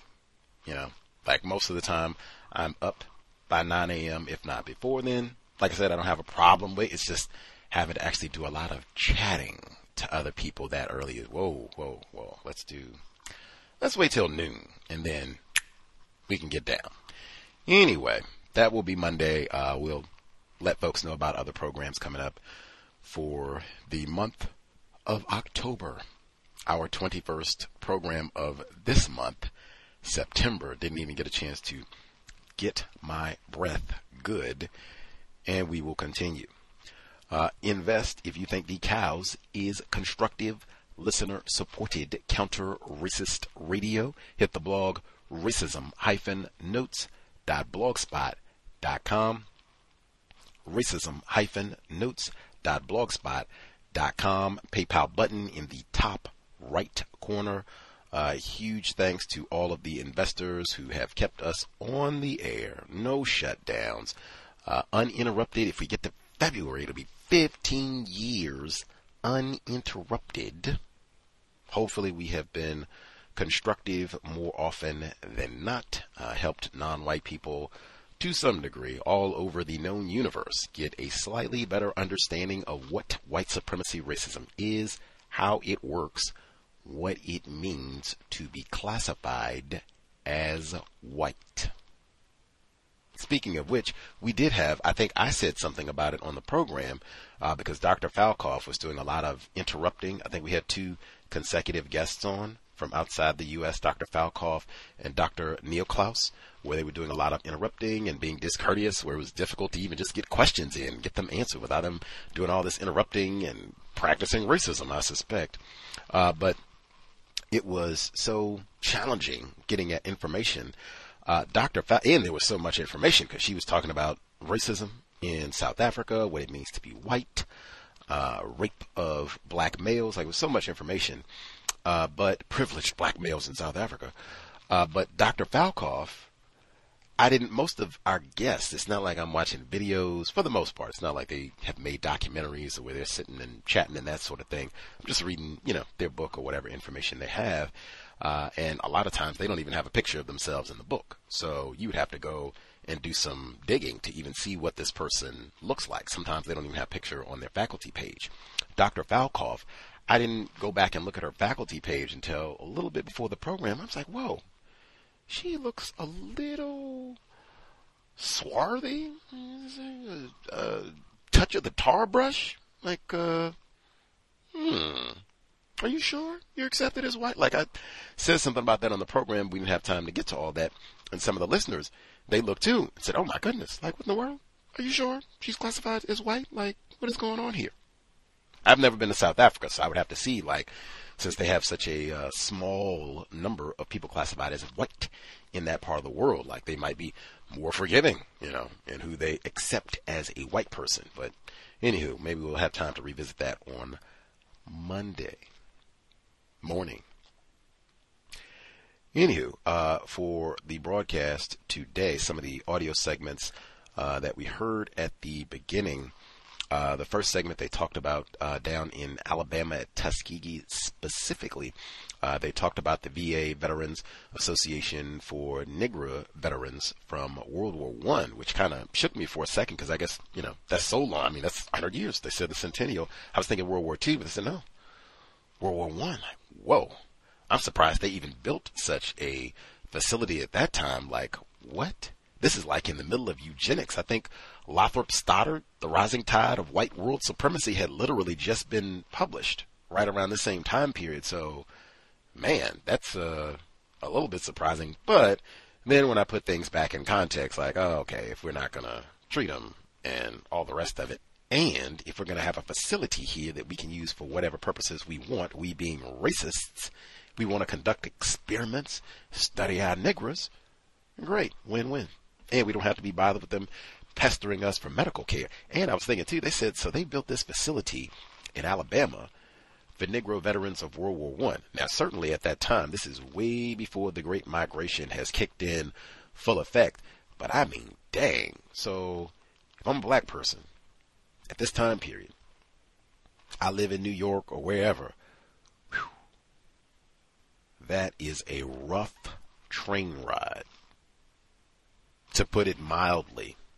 You got to trek all the way to Alabama. Heck, even if I'm a black person and I live in the South, if I live in Texas, let's say, going to Texas, you got niggers there. Whew, that's not exactly close. Does not, or retired firefighters, some of the folks who live in South Florida, and you got to trek all the way to Alabama in 1920 or 1925. Good luck. Now, the other point that I thought was super important, they spoke with Dr. Vanessa Northington Gamble. I suspect black female, but I'm not sure because they didn't have image. I can double check real quick to confirm. But they spoke, it doesn't really matter from my point. I guess it would matter in a sense that if a white person made the claim that was made in this report, if Dr. Northington Gamble is classified as white, maybe I would say more. Okay, she's a black female, that's what I thought. Victim of white supremacy. Victims guaranteed qualified, but accuracy is important. I humbly, Dr. Vanessa Northington Gamble has way more education than myself. I do not have any aspersions to cast on her at all. The people who are most to blame, classified as white. All of that said, accuracy is so important. Even if you want to highlight, and I mean, this is one, I'm really not looking for things to highlight, to brag, whoopee, we did either. That is really embarrassing at this point in 2025, in my opinion, where we are still on the plantation. That said, I'm not looking for, hey man, we thought this was a black controlled institution. That is embarrassing to say, and it is flat out wrong. I wouldn't care if I was Mark Furman. I'm a high school dropout GED with 3 community colleges, and that's Dr. Vanessa Northington Gamble, medical doctor. I wouldn't care. That is flat wrong. There's no way in the Christ. I wouldn't say that right now. 2025. No institution in this world is Negro controlled. If any of you all got one, let's hear it. Anything. South Africa, Niger, they got all the coups. If you can think of one, let's hear it. I think it's doubly embarrassing to even make a statement like that for, you're talking about Tuskegee in 1920? I'm thinking, dang, did they set this up to get these veterans in the Tuskegee experiment too? How many of them? Even that tab. Let's see. Did any of these black World War I veterans end up in the experiment? But forget all that when just right now, literally days ago, I just played the report where they talked about its widespread theft at HBCUs. We don't even fund these little Negro institutions that are almost unanimously named after white people. Howard is not named after no Negro. I know that's not in Alabama, but still. Then turn around and say they're black controlled. Do we fund them? Get out. That really bothered me. That is such a consistent and long-running problem. Black people are not in charge of anything, even when Obama was in the White House. Even when Madiba was president of South Africa. We are not in charge of anything. And when I hear victims of white supremacy say that, that just further reinforces for me how confused we are about the world in which we live. Again, forget all that. If I'm up here talking crazy, which could be, I'm not feeling great. So, hey, might have rolled out of bed and been talking crazy. Should have got more rest. Maybe, but if you got one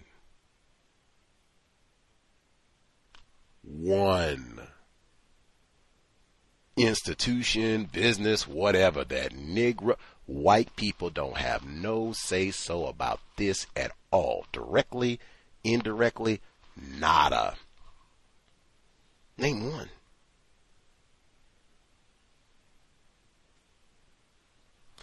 I'll wait. You can hit me on Twitter, social media as well, at Until Justice. I'll share it and stand corrected. Now,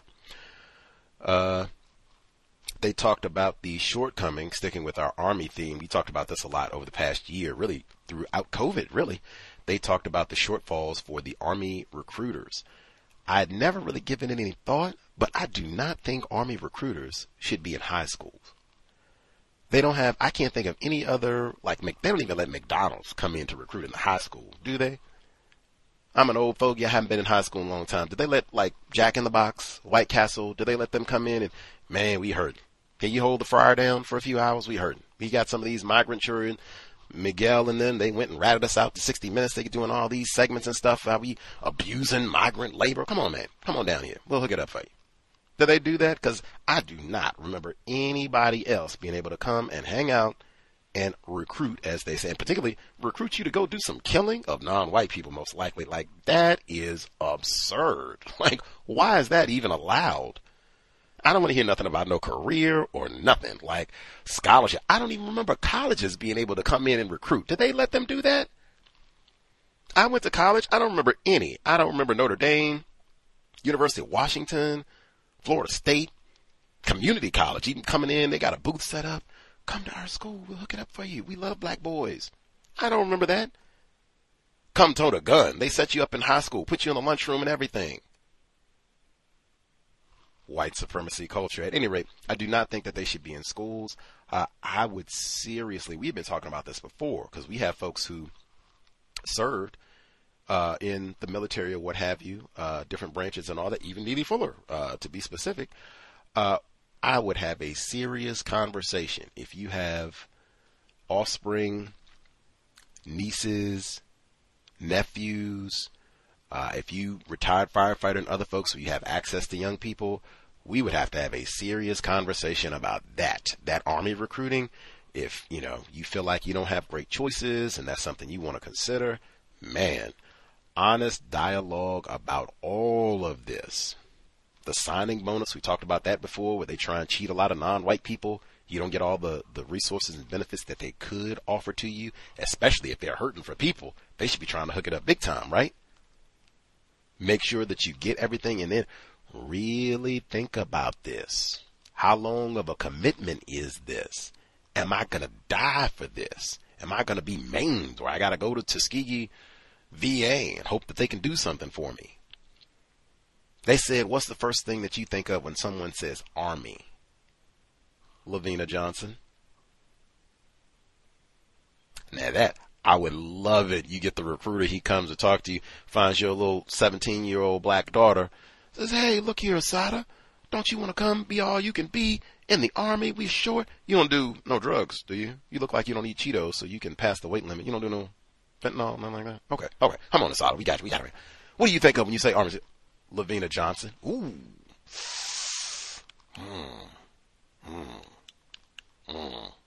That's where they switch up and see. Let me see if I can get a female recruiter talk to you, because that is way ancient history, and we have done way better. That is old school, and man, don't even bring that up. Don't even think about that. They're gonna be great. You're gonna be great. You seen Obama? They're gonna be great. Well, if I did have offspring, I probably would tell them not to do this. No Army, military, none of that stuff. You'll probably be used to kill non-white people. And you see, they said in that clip, they were at the so-called fair, F-A-I-R, and they were getting children. They said like 10, 8-year-old children. Like, are you serious? What in the world? How we get them trained up to kill? Do some killing at 8. See if you can operate the drone. Oh, we got all the video games that have been specifically, scientifically engineered. Make you a better killer, soldier. Get over some of those hang-ups about taking a non-white life.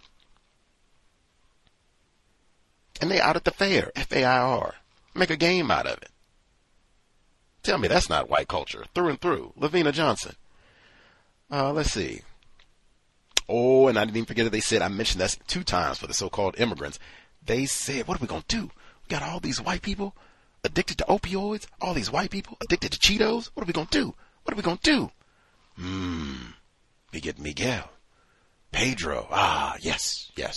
See, you flunked out of school anyway. You spent all those nights cleaning the chicken guts up off the floor and such, so you probably drop out like Mark Furman. But you, since you're not Mark Furman, white man, you will not be able to go and get a great job and mess over Renthal James.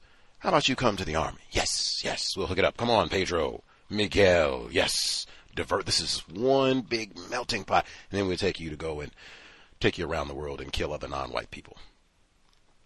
You'll get some skills, too. Man, you will be the best drone flyer in the history of Mexico. You'll have lots to write back and tell your family and friends about. Man. I was waiting for them. They said immigrants. I was waiting for them to say prisoners, too. They might do that, too. We've locked up so many Jamal and Leroy and all the rest of them. Like, hey, you want to get out? Hey. You like killing? Shh. We need some killers.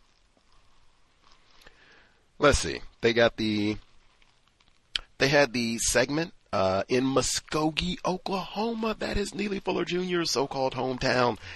They said the Creek, C-R-E-E-K, Indians, they went to court, and they will have to accept the black people as Creek Indians, and they get all of the hookups and resources for being a member. They said the Indian tribe was upset. They're mad about this. We're going to appeal.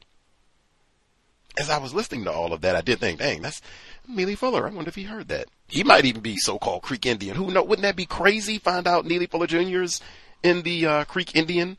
Maybe he'd get hook up, get some benefits, all that, make it easier to get his book published. But I was thinking, like, dang, do they have black people that look like Neely Fuller Jr. or Dick Gregory? I don't know.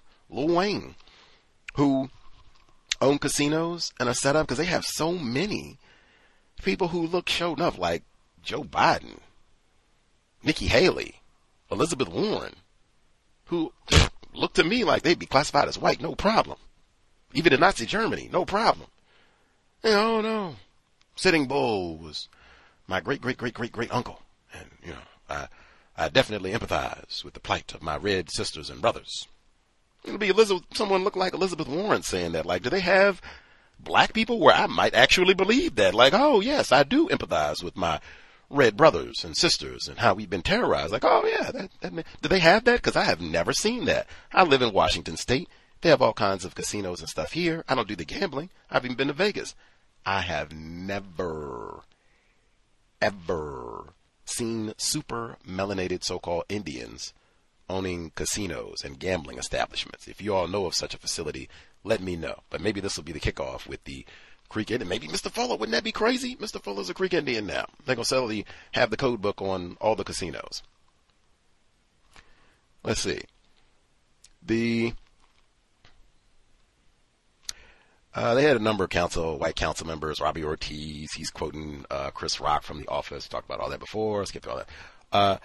Last two, I will get in, or last three, I will get in. Number one, now we just had Dr. Brian Pitts, suspected racist, on the program Wednesday evening. Talked about him going to Brazil, having sex with black males, even going to North Carolina to have sex with black males, anti-sex. We just talked about all of that. His report was one chapter in a book that was about ethnopornography. That's the word they use in the title of the book. He uses that term as well, ethnopornography. I asked him if ethnopornography is the same thing as racist. And he said it might be a synonym, same thing. Anyway, in this book, ethnopornography, they have a different chapter. He said the whole book is about basically racist sexual fetishes that white people have. Most of the authors of these reports are white people. There is a different chapter report about Abu Ghraib and all of the sexual abuse of, hey, that's what I just said. Join the army.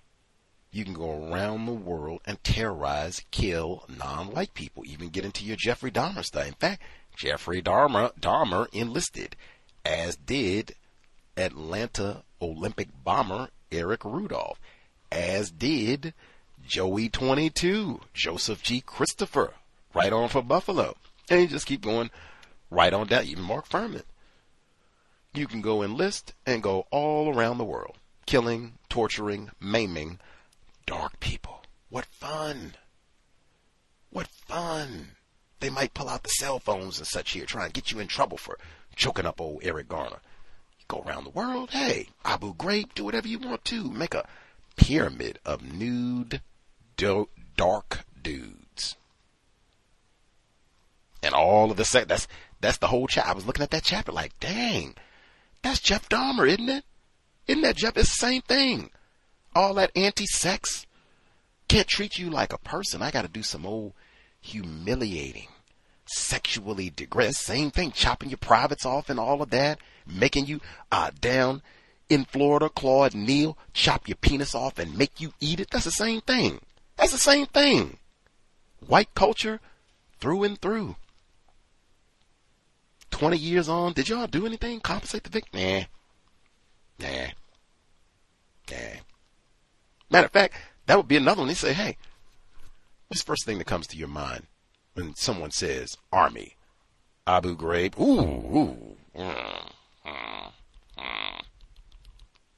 Wasn't prepared for that one. Give me a second to get my retort.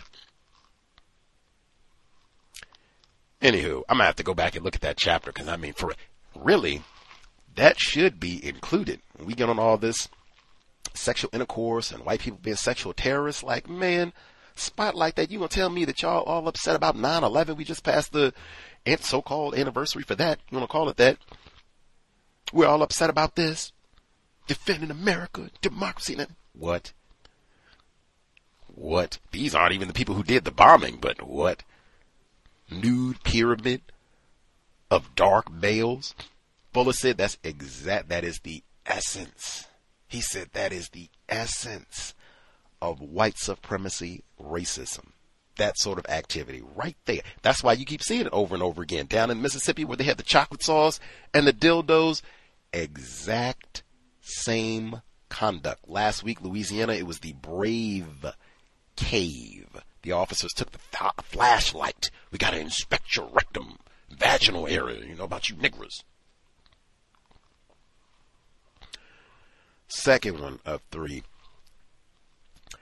They gave the report on, well, I'll just say quickly, this doesn't count, but when they talked about the prosecutors not charging, convicting these enforcement officers who terrorized, killed, choked black people or whatever else they did, chocolate sauce and all that, even though those officers did get convicted, it was left out, and in my view, deliberately, and this is exactly what I was talking about with Dr. Neil Klaus when he sassed me, you don't know what you're talking about. No, I do know what I'm talking about. In fact, I know so well, you're practicing racism right now in sassing me. They totally left out most of the people who are in charge of prosecuting in this area of the world are classified as white. That is a huge part of the problem, and they didn't say anything about that at all. They included those no-count officers in Tennessee, all black. That shouldn't even be a part of the statistics, because really, are you convicting white people for these color of law crimes? That's what they call it, the technical term. You have a badge, you're an officer, and you go out and terrorize and do the old Tamir Rice and all that. Are you prosecuting white badge holders? That's really what we want to know, and it seems overwhelmingly the answer is no. You got to go and get these old black dudes. In Tennessee, that's unjust too, but still, I know you convict black people. I don't need no, convincing of that, even if they got a badge. They didn't even let black people with a badge arrest white people, so I mean, niggers is niggers. And even I know that because they talked about this before in New York City specifically. It was the exact same thing, and they did highlight it's mostly white prosecutors throughout the U.S. They don't even prosecute white child abusers. And that was specifically WNYC, what they were talking about. They got a black prosecutor, rolling, convicting them white moms left and right. She said these weren't even difficult cases. These were easy convictions. Why weren't they being prosecuted? White prosecutors? I'm going to look up for my white sisters and brothers. Even when my white sisters are abusing white children, white people do not care about children. Got that one two ways because I wasn't even going to mention anything about in Baltimore. All that they said 600 children. That's probably a low count. You think some Freddie Grays are in there? 600 children. So you think all the children that they raped in Baltimore were classified as white, that they got away with?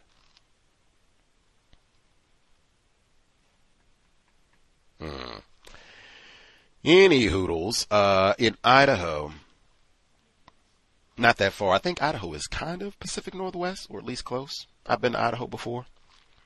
They had the volleyball team. That's one Dr. Heckstrom just told us about, where they have all of these athletic teams and what have you, where they are very overrepresented with individuals who would be classified as white.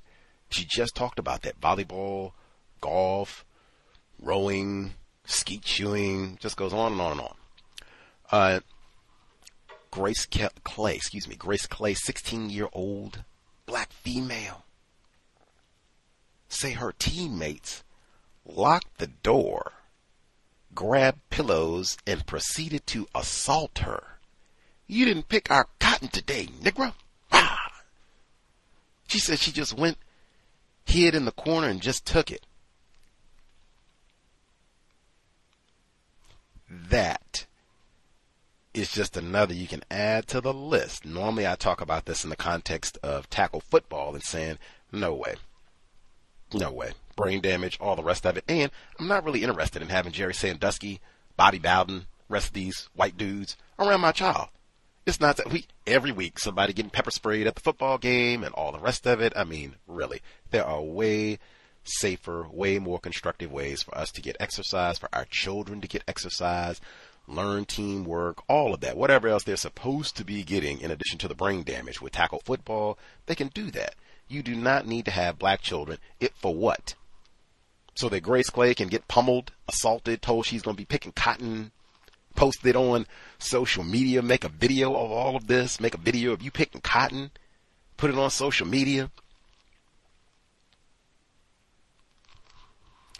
I would not have my child in any of those athletic teams. I feel so bad for her. We just talked to all the children this week and everything that they've had to endure for the last 14 years. And then on top of that, the white supremacy racism.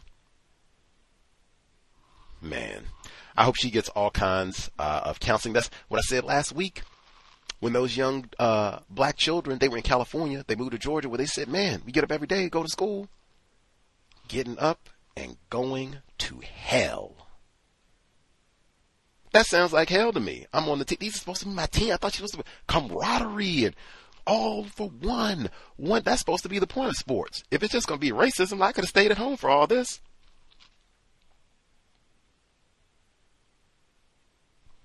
I wouldn't have my child on any of the athletic teams. It's just, are you serious? Anyway, the last report I will get to, then we'll get to callers. The finally made an arrest almost 30 years later. They make an arrest of a black male in the murder of Tupac Shakur, 1996, September of 1996, no less. We might have to talk to John Potage again about all of this.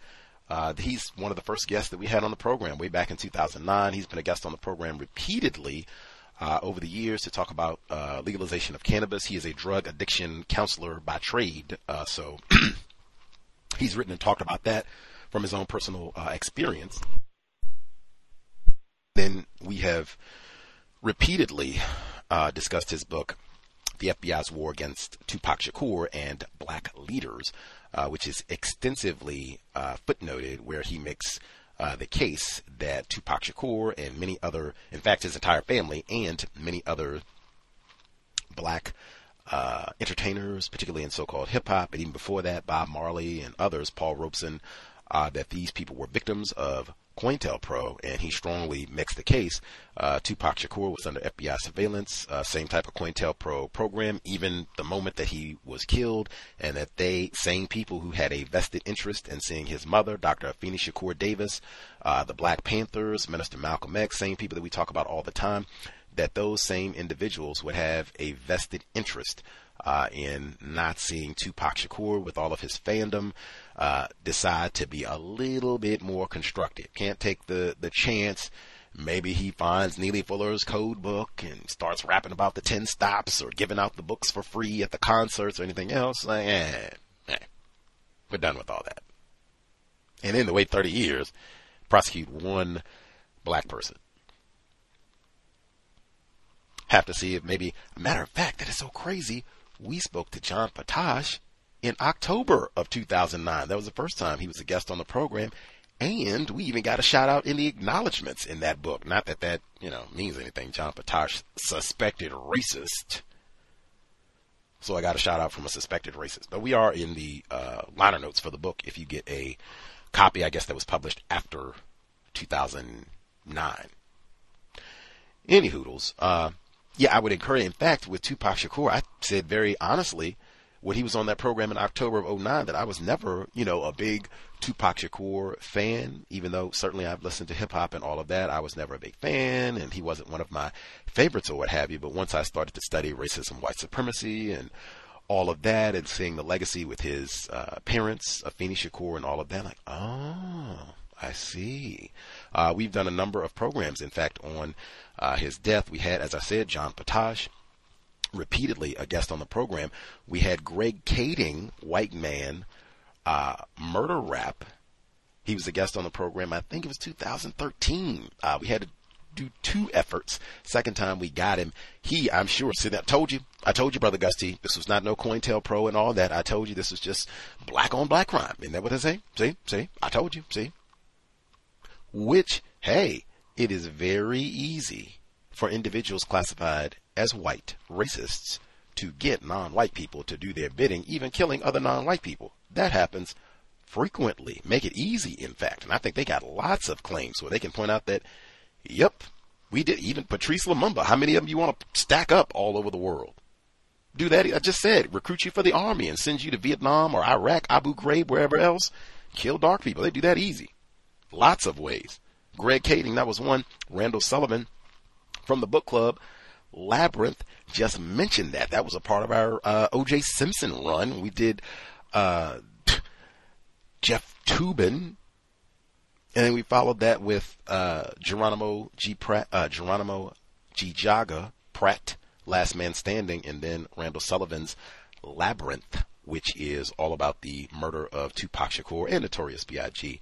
and how all that connects to the L.A. riots and O.J. Simpson trial and blah, blah, blah. He kind of presents the same theme that this was black people, Negro on Negro crime type of thing. I don't even think he mentions COINTELPRO in the book. I'd have to go back to double check, but that isn't even that long ago. We read that 2021 summertime. We read Labyrinth. So go back, check in the archives for folks who want to get a little bit more detail on the murder of Tupac Shakur, and even timely for the so-called 50 years of rap music. They got lots of that. They should have been talking about black people, so-called hip-hop artists, some of the most important of all time, who get killed, and we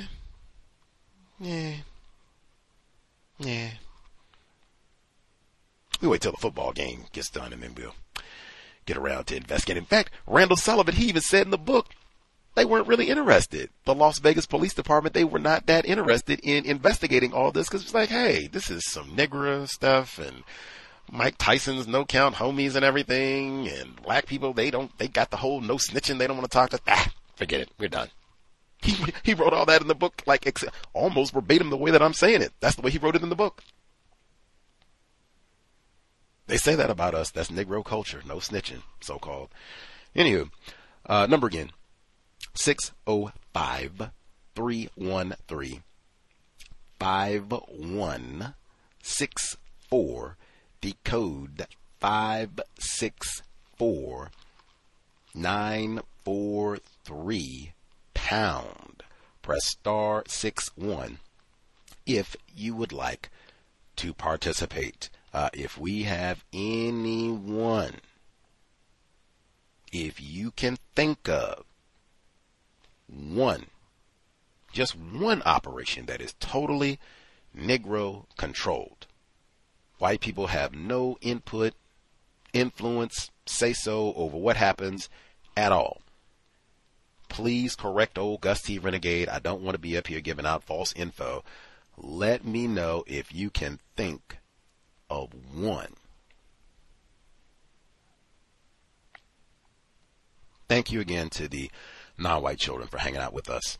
Earlier this week, we got so many positive comments from that. So many people were really, the word they used was inspired repeatedly, in fact, by hearing young non-white people who sounded amazing, accurate, like they have parents who are doing their job.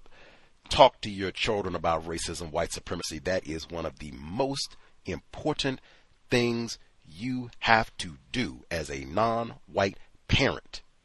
Talk to your children about white supremacy, racism, and often. It sounds like we got lots of parents who got A++++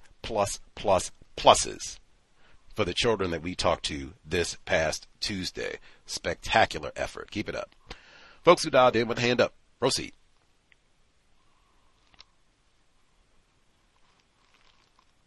Hello, may I be heard? Irie, already mentioned with the recruiting. Hello, everyone, and, hope you're doing well. Hope you're doing good, Gus. Recruiting. I was recruited twice, once by Army recruiter, and then the second time by Marine recruiters, or should I say, their uniforms attracted me to ask them who they were, and then they told me they were Marines, and then I ended up joining the Marines because the Army recruiter was just very silly. I remember that. I was like, are we talking about joining the Army or going, to the mall? I was confused, and so I didn't take the Army seriously. But, I found out that it's all part of the system, so yeah, it is what it is. I really do feel for the young man that went UA or deserted, as they would call it, because, depending on what's going on with the status of the military, that's punishable by death. And I don't think they're going to do that. But I also noticed that the white guy went over to North Korea, eons ago, and he didn't get turned over, but this black young man did. That's interesting.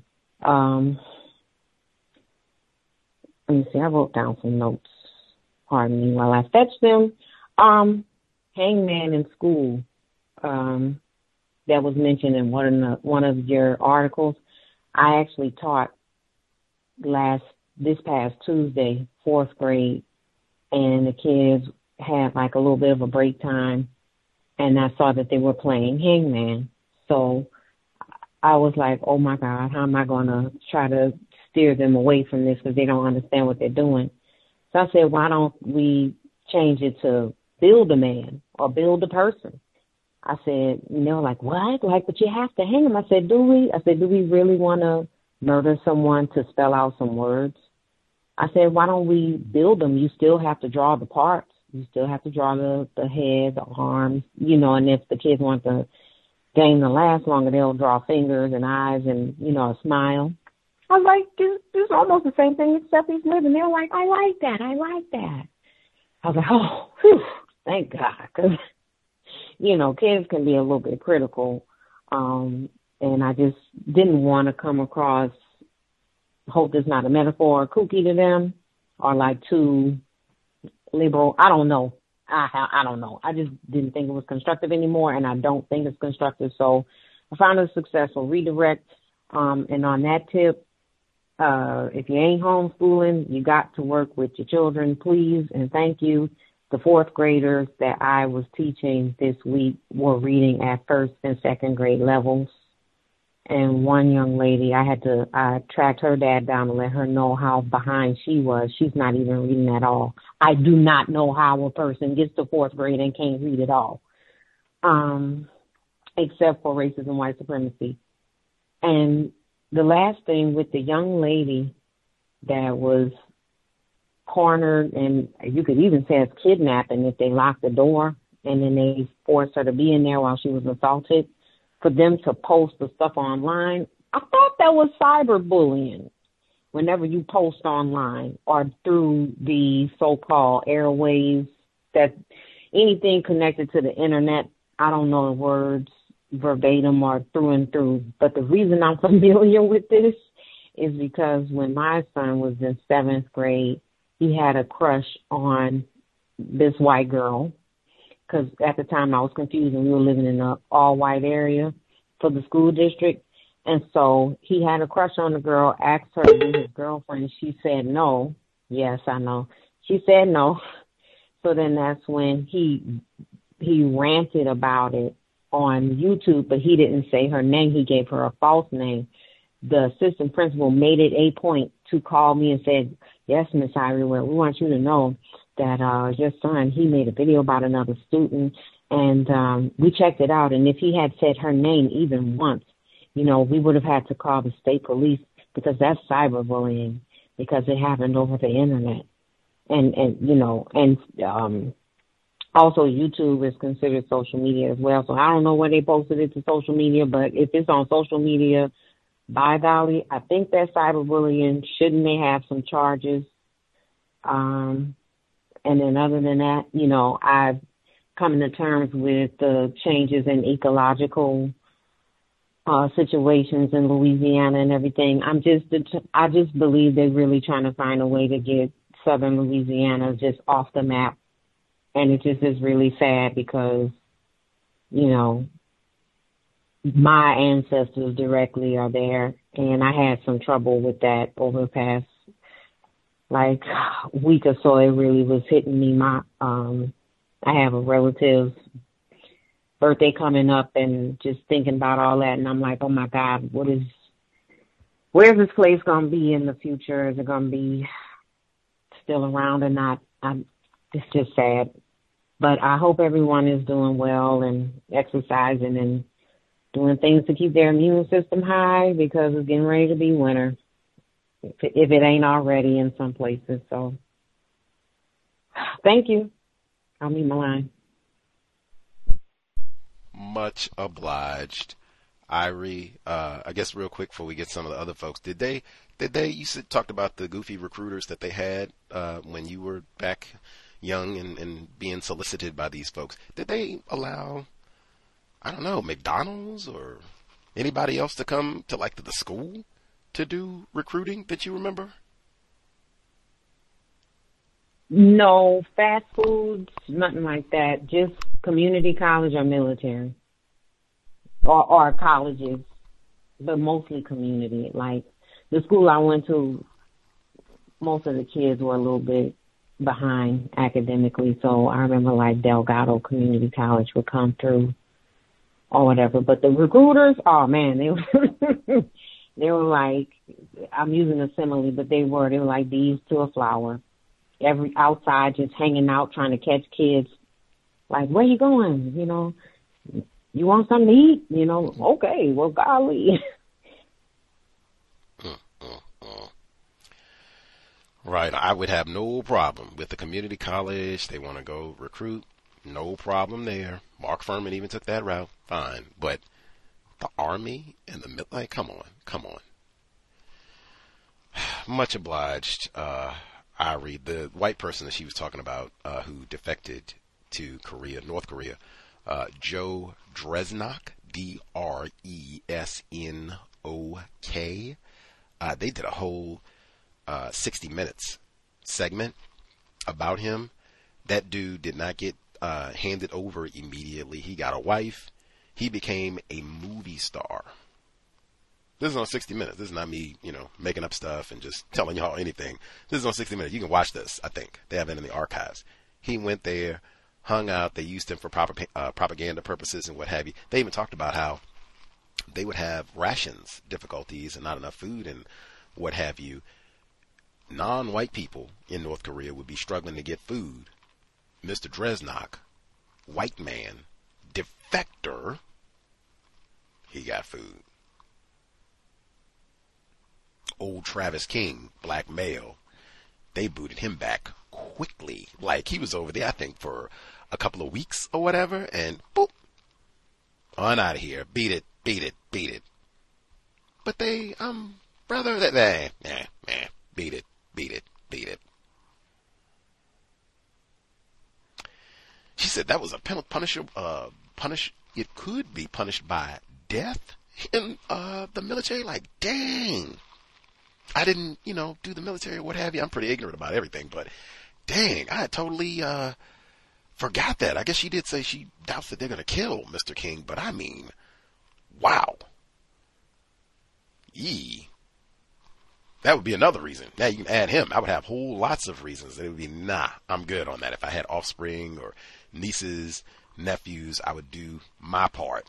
Nah, let's pick some other options. Let's get the occupational outlook handbook, and see what's available. But we got to find something better than you holding a rifle to go to Abu Ghraib. Got to. Other folks dialed in with a hand up, *61. We have commentary. Proceed. Let's see.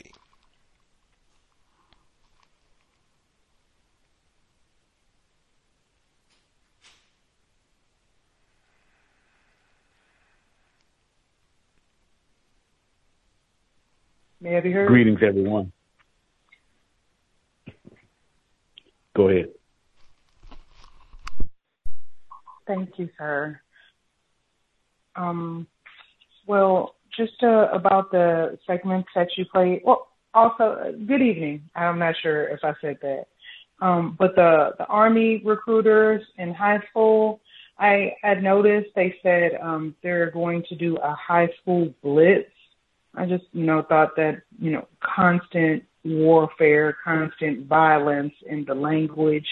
Blitz is short for blitzkrieg, which, is what the Nazi war strategy was in World War II. That segment where they were talking about people looting the Foot Locker, the Lululemon, and the Apple Store, they kept saying, they were repeating it like over and over, that they didn't think that the looting was related to the protesting black people. They didn't think the looting was related to the protesting black people. They just kept saying it over and over.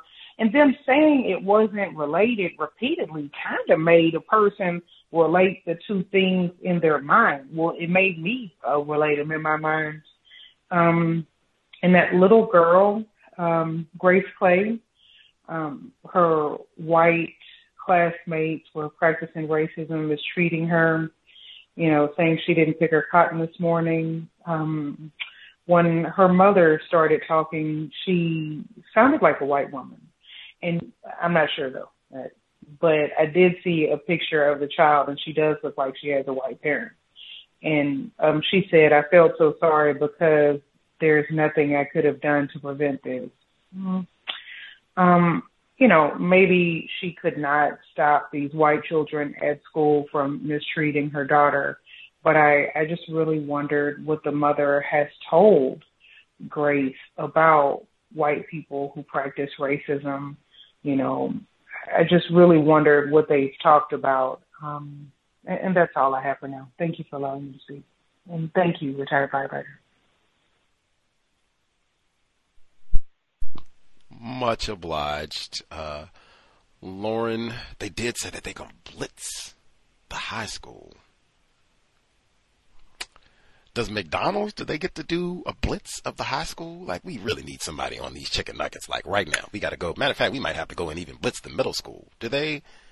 I really do not remember. If I'm just old, if I'm fogey and all that, and McDonald's was there, and Hardee's and all that, and even places that you would want to work, not just fast food, great. But I do not remember that at all. I don't even remember colleges, like real talk. I don't even remember community colleges or what have you, or local schools even coming to, hey, get it. Military, rifle, Navy, Army. That's what I remember. Like, come on. The blitzkrieg on the high school. Talk to your children about the recruiting, man. Seriously, I would not. Lavina Johnson. Retired firefighter, thank you for your patience, sir. Yes, sir. Greetings, everyone. Well, I would say that they probably had a lot of trouble 50 years ago in colleges, especially as far as recruiting is concerned. Also, I think it's ironic that they can have recruiting from the military at high schools, but at the same time taking away industrial arts from high schools to whereas young people can get certifications to be mechanics, to be electricians, all sorts of jobs that pay a livable salary. And that person coming out of high school would be able to take care of themselves and others. That's called a family/care group. The only thing that I wanted to report was it was on the news down here locally, to whereas at the high school, one of the two high schools in the area where I stay at, beautiful Miami Gardens, Miami Carroll City Senior High to be exact, it was reported that they have been having several large brawls at this high school. And I said, well, at first, it's a high school thing, teenagers, get into it, that sort of thing. But what they emphasized,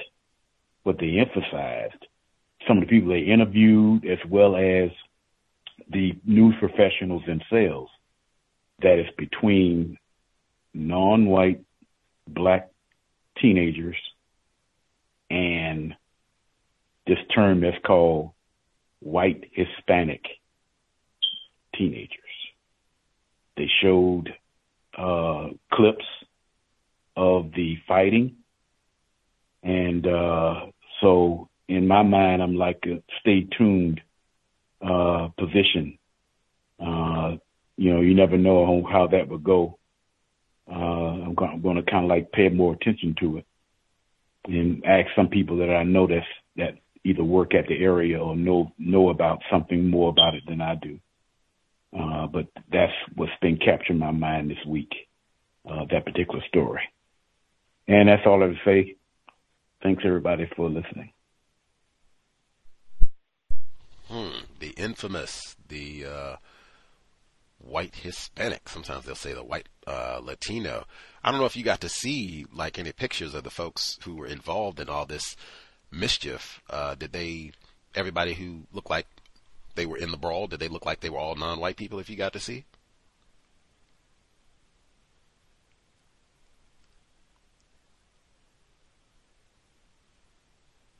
Uh-oh. Let's see. We lost him or not. Let's see.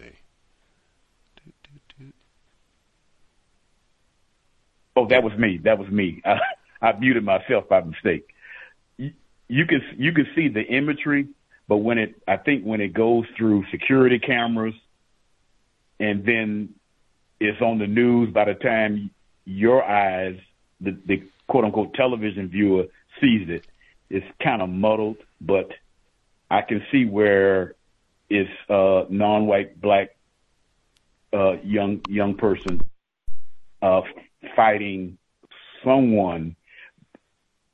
I couldn't tell on whether or not the person they was fighting was a white person, quote unquote, or not. But that's what, like I said, that's what the news was stating, and one of the witnesses of a local like a 7-Eleven store, convenience store, a person was stating that it happens a lot.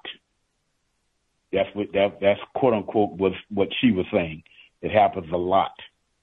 Matter of fact, the administrative staff of the high school is aware of it because they have been following the teenagers as school ends, and they would be breaking up the fights. But the issue is that it could get elevated. You never know on who is also may be contributing or participating in such a thing, and some things like that can easily get more and more. There's always a lot of tension around here anyway, based on the subject itself, because most of the stores around in this area, of course, is not owned and operated by non-white people who are classified as black, although the majority of the population is non-white black. I go in some of the stores and you can like see a frown look or some sort of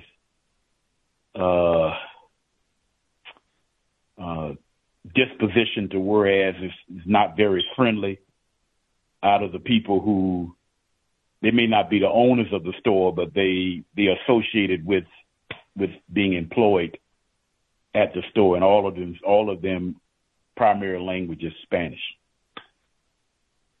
In these places, some of them are white, some of them are non-white in these places. So,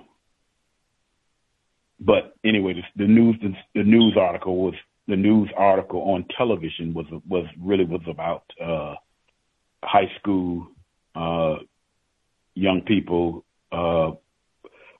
non-white black males and females.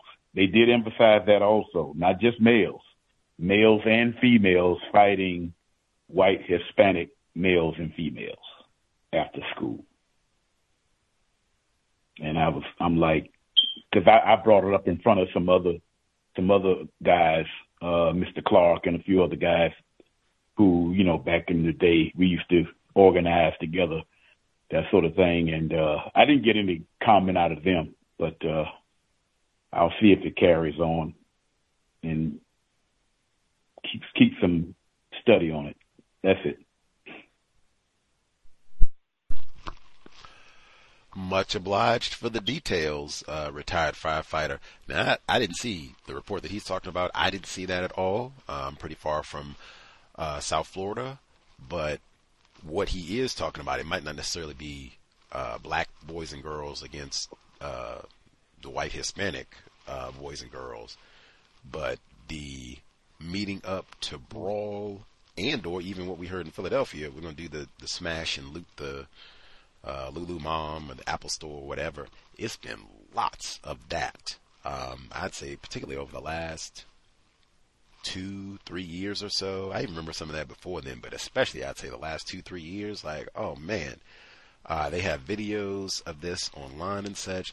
I would definitely, I don't have children, but I would definitely talk to your offspring. Like, oh man, I would not want my child in any situation like that at all. It might seem fun and cool. We go grab some stuff. We're not going to get in trouble. Like, oh man, this stuff has been going on long enough. And with all of the armed white people and even armed non-white people that you have out, and armed security guards and all the rest of it, and increasing surveillance and all the rest of it, at minimum, that's not something where you want to, I don't even know which year. I'm 16, so we're going to go loot the Lulu Mom and get stretchy pants for white chicks. Okay. So we go loot the Lulu Mom, the Apple, even the Apple Store. And I know this because there's an Apple Store about a 10-minute walk from where I'm sitting right now. That's where I went to go and do my research so that I could get my Apple way back when, the first one. And have been there many times since. And I had a black employee tell me in detail because of that exactly. Mobs of people, sometimes it'll be individuals, but mobs of people, they come and do the smash and grab, especially a lot of young people, that I think it's most of the merchandise that they have, like the iPhones and that sort of thing, they don't even work. I was there, and a black employee came out to take his break. Unfortunately, he came out to take his smoke break. So he came out to take his smoke break, like, get away from me. So he finishes his cigarette and he comes over and he's like, man, these people have been coming out here. This is Ritzy, Seattle. And they come out here to the Apple store and run off. I said, yeah, I just saw that this weekend, which I did. I just saw two people. They ran in and same thing. They snatched and ran out of the store. And he says, man, that don't even work. They just put goofy demos because they've had so much of that. That don't even work. So they just run off and you can't unlock it. Can't do anything with it. Stuff. All of that for merchandise that you can't even use. He said that what they will do, they'll go steal those phones or whatever else. They get a watch or whatever. They'll go take it and sell it to dumb people who are not aware that, oh, this device is defective or they already shut it down, it won't work, blah, blah, blah. So they cheat them out of their money and then they're stuck with a phone that they can't use. And stolen property too, so you get in trouble that way too. All of that, like at minimum, now you have so many cameras and such. I seriously doubt white people are going to, let this just go on forever unchecked. If that means those robotic dogs that they've been talking about, we got to now use these for surveillance purposes and start catching some of these people and all that. We're not going to allow this. Like, oh man. And like I said, you have so many armed people. They've been talking about that every day. Armed security and just armed pedestrians. I would not want my child participating in that at all. If we're upset about what the police did, or we're just bored and don't have anything else to do for our weekend, none of that right there going back to, do you understand white supremacy racism? Maybe some of the white children can do this sort of thing and deal and read their parents come in and make sure it doesn't go on their record and all that. You, as a Negro, boy or girl, I don't think so. You could die out in the street for robbing the Lulu Mom store. They say you tried to smack a white woman or something. Anywho, much obliged, retired firefighter. Talk to your offspring. He said that the black people, some of the tension he talked about in beautiful South Florida was because you have a lot of people classified as black, but they don't own or they're not in charge of anything. Oh, man, that sounds like what I said before, so I'm still waiting. Anybody, can you think this is a Negro operation? Whitey don't have no say-so, control, input over what happens with this here. Black people are in charge. Period. We still don't have one such. Got it. Number again, 605-313-5164. The code 564-943#. Press star 61 if you would like to participate, not for spectators. Do not wait till the last minute. If you think you have suggestions, thoughts, what's been shared thus far, if you do know of such a mythical institution, and or did they have like Fortune 500 companies in your high school? I said I was trying to go low, like, maybe they had some of the fast food joints, but I don't know. Did Bill Gates come to your high school, try to recruit you? Tim Cook? I don't know. A place that you might, I would like to work there for 25 years. Yeah, that sounds awesome. I don't remember that. Maybe I wasn't paying attention, going through school. I didn't pay attention to all the goodies and resources that they had for us, but I don't remember that. I remember the Army folks, military. I remember all of that, having to stay. Iris said, she used the metaphor, or simile, I guess, specifically. Bees to honey. I remember that. Ooh, what are you doing? Ooh, guys, ooh, you got plans? Ooh. I remember that in great detail. We had one of our listeners wrote in, we talked about Philadelphia. That's where they were doing the smash and grab at the Apple store and the Lulu Mom. One of our listeners wrote in, that is her former stomping grounds, Fresh Princess of Philly. She wrote in, I played the segment on Move last week talking about the great Sioux Africa and all the rest. She wrote in a few things about the Saturday program. They are in my area of life experience and professional expertise. Move, I always knew them to be a cult growing up. Apparently a number of folks in Philadelphia, they did know that from the beginning. Maybe they knew about Sioux Africa. I watched the Move fire and recall being, she means like the real thing, like May 1985. I watched the Move fire and recall being terrified that the fire would reach our neighborhood, which was nowhere near Southwest Philadelphia. I grew up in Mount Airy. The roof is on fire. We don't need no water. Let the MFer burn. is that connected to Philadelphia and the Move fire? I never thought it was, but I don't know. Is it? It's 50 years of hip hop. Like maybe they can explain that phrase. Maybe they've just been saying it and all, but I mean, I have to dig on that. If anybody has free time to look, yes. What is the history of that hip hop phrasing, jingle? I don't know that's Negro culture, right? We should at least know that one. Met Pam Africa. She was the host of a Black Power spoken word night that was hosted at St. Joseph's University in 2001, shortly after 9/11. Abu Ghraib. The flyers had a Black Panther on the front. My bestie and I were in charge of the snack table. The school police shut the event down early due to safety concerns, of course. Prior to my bestie and his family moving to the Germantown area of Philadelphia, they lived on the same street as the Move people. The sentiments of the neighbors and residents near the Move house, which were featured in the PBS Move documentary, were spot on per my friend. It was one of the reasons his family moved. That PBS documentary by Dr. Jason Oster, white man, he was the guest on The Cows, I think 2014, maybe 15. Sue Africa is in that, or depends on which version you watch. The shorter edited version, she is not in. The longer unedited version, or still edited, but the longer version, she is in briefly. But he was on the program way back then. I think it's called Let the Fire Burn. I think is what it's called. Let the Fire Burn. Go with that one. Anyway, that's the one that she's talking about, and they do feature a number. They feature a lot of archival footage. I think that's a great documentary. A lot of great information. But they feature a lot of Black residents who lived in the area where the Move house were at the time or before the time of the fire. And there are many, many Black people who are like, man, these folks are not counter-racists, freedom fighters, that old no-count Sue Africa, and the rest of these folks are no-count terrorists, blah, blah, blah, and they're up on the house. Like, it was lots and lots of Black homeowners in Philadelphia who were not fans of or happy about Move at all. Let the Fire Burn documentary. Let's see. Other folks, you have commentary, observations, questions to share. Let's see.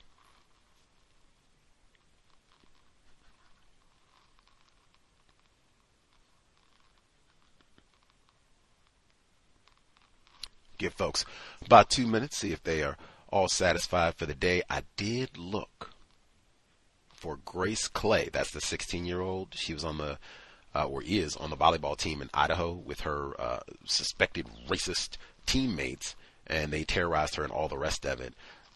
It looks like she may indeed have a white parent, which I guess thinking on this, oh yeah, they're in Idaho. They do not exactly have tons of Black people in Idaho. So I guess, yeah, maybe not that shocking, but yes, looks like Lauren was correct on that one. She does have a white mother who was the one saying, oh man, it's just nothing I could do about that. Now, if it was a Black parent, I wouldn't say that. I'd think, yeah, that's probably by, I guess, get him out of the school. I don't know, but yeah. White parent, like, oh man. We've read tons of books about like white parents know how to advocate. Have that coming up soon. White woman wrote a whole dissertation about that. Like, man, I'm a white woman. I know how to go up here and argue for my. You did what? What Irie said. Cyberbullying my child. Permanent record. Bam. Get that on everybody's permanent record. Get my attorney up here and boom, boom, boom, boom, boom. They know how to advocate for white children. Grace Clay, non-white. Victim of white supremacy. That's kind of a tragic double whammy. Like, you have to go through all that, and you have a race soldier parent. There. Yeah, we've heard a number of those where it's some non-white child and they got a white parent who's, yeah, it's terrible. I don't know what to do.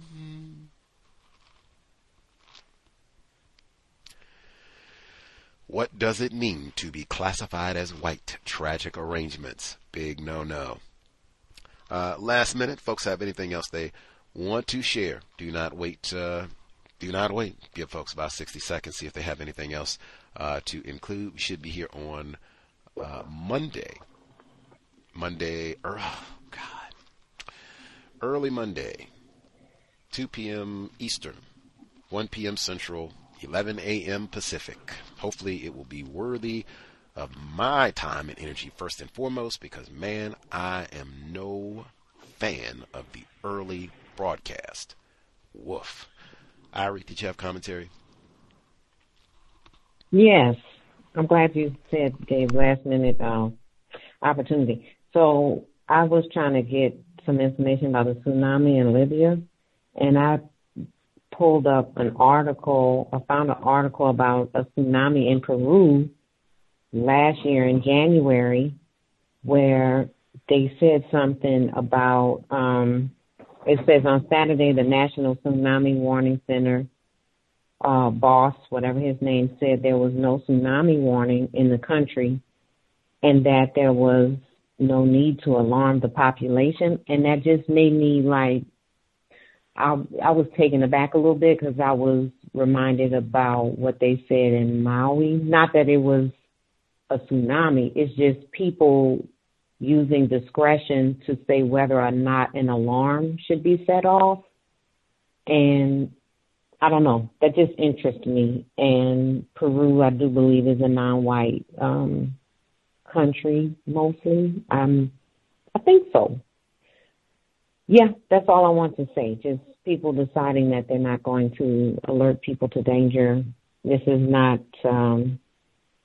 the second. It's the second time that I know of in recent history, the past 2 years, and that's all.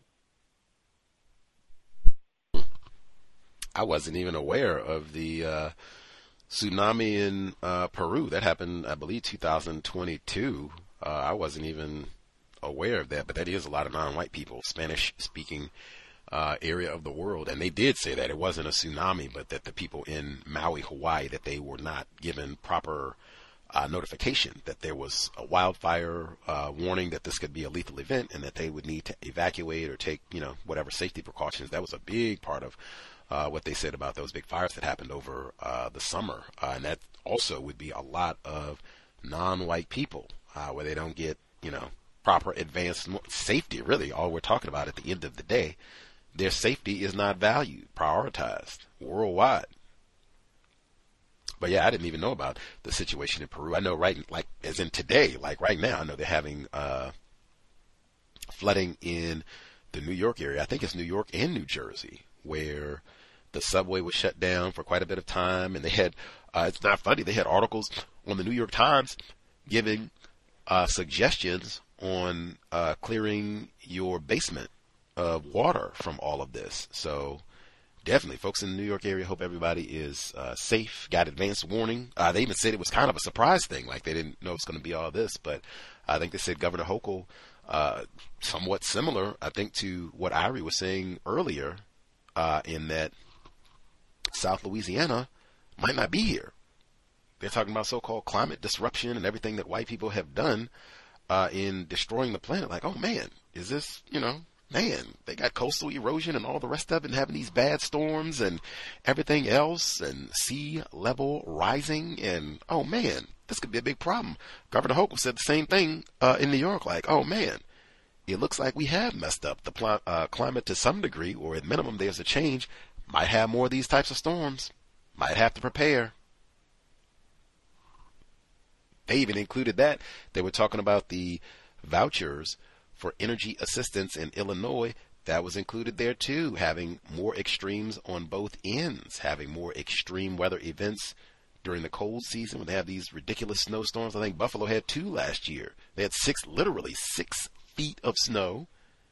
And then the extreme weather events in the summertime too. You have to have the AC and all the rest. You could die in 110-degree heat.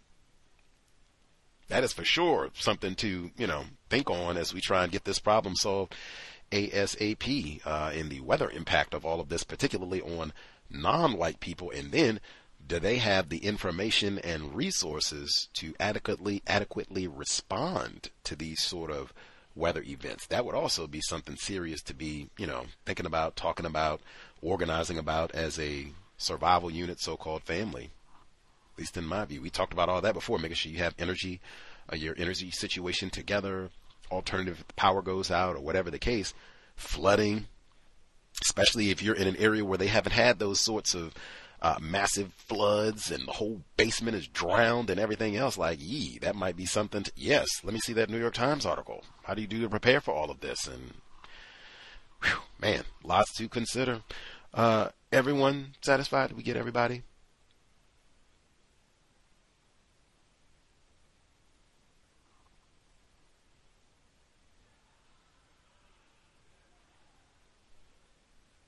Grant, we'll assume everyone is good. Again, we should be here on Monday, unfortunately early, but and then we'll fill out the remainder of the week as we proceed.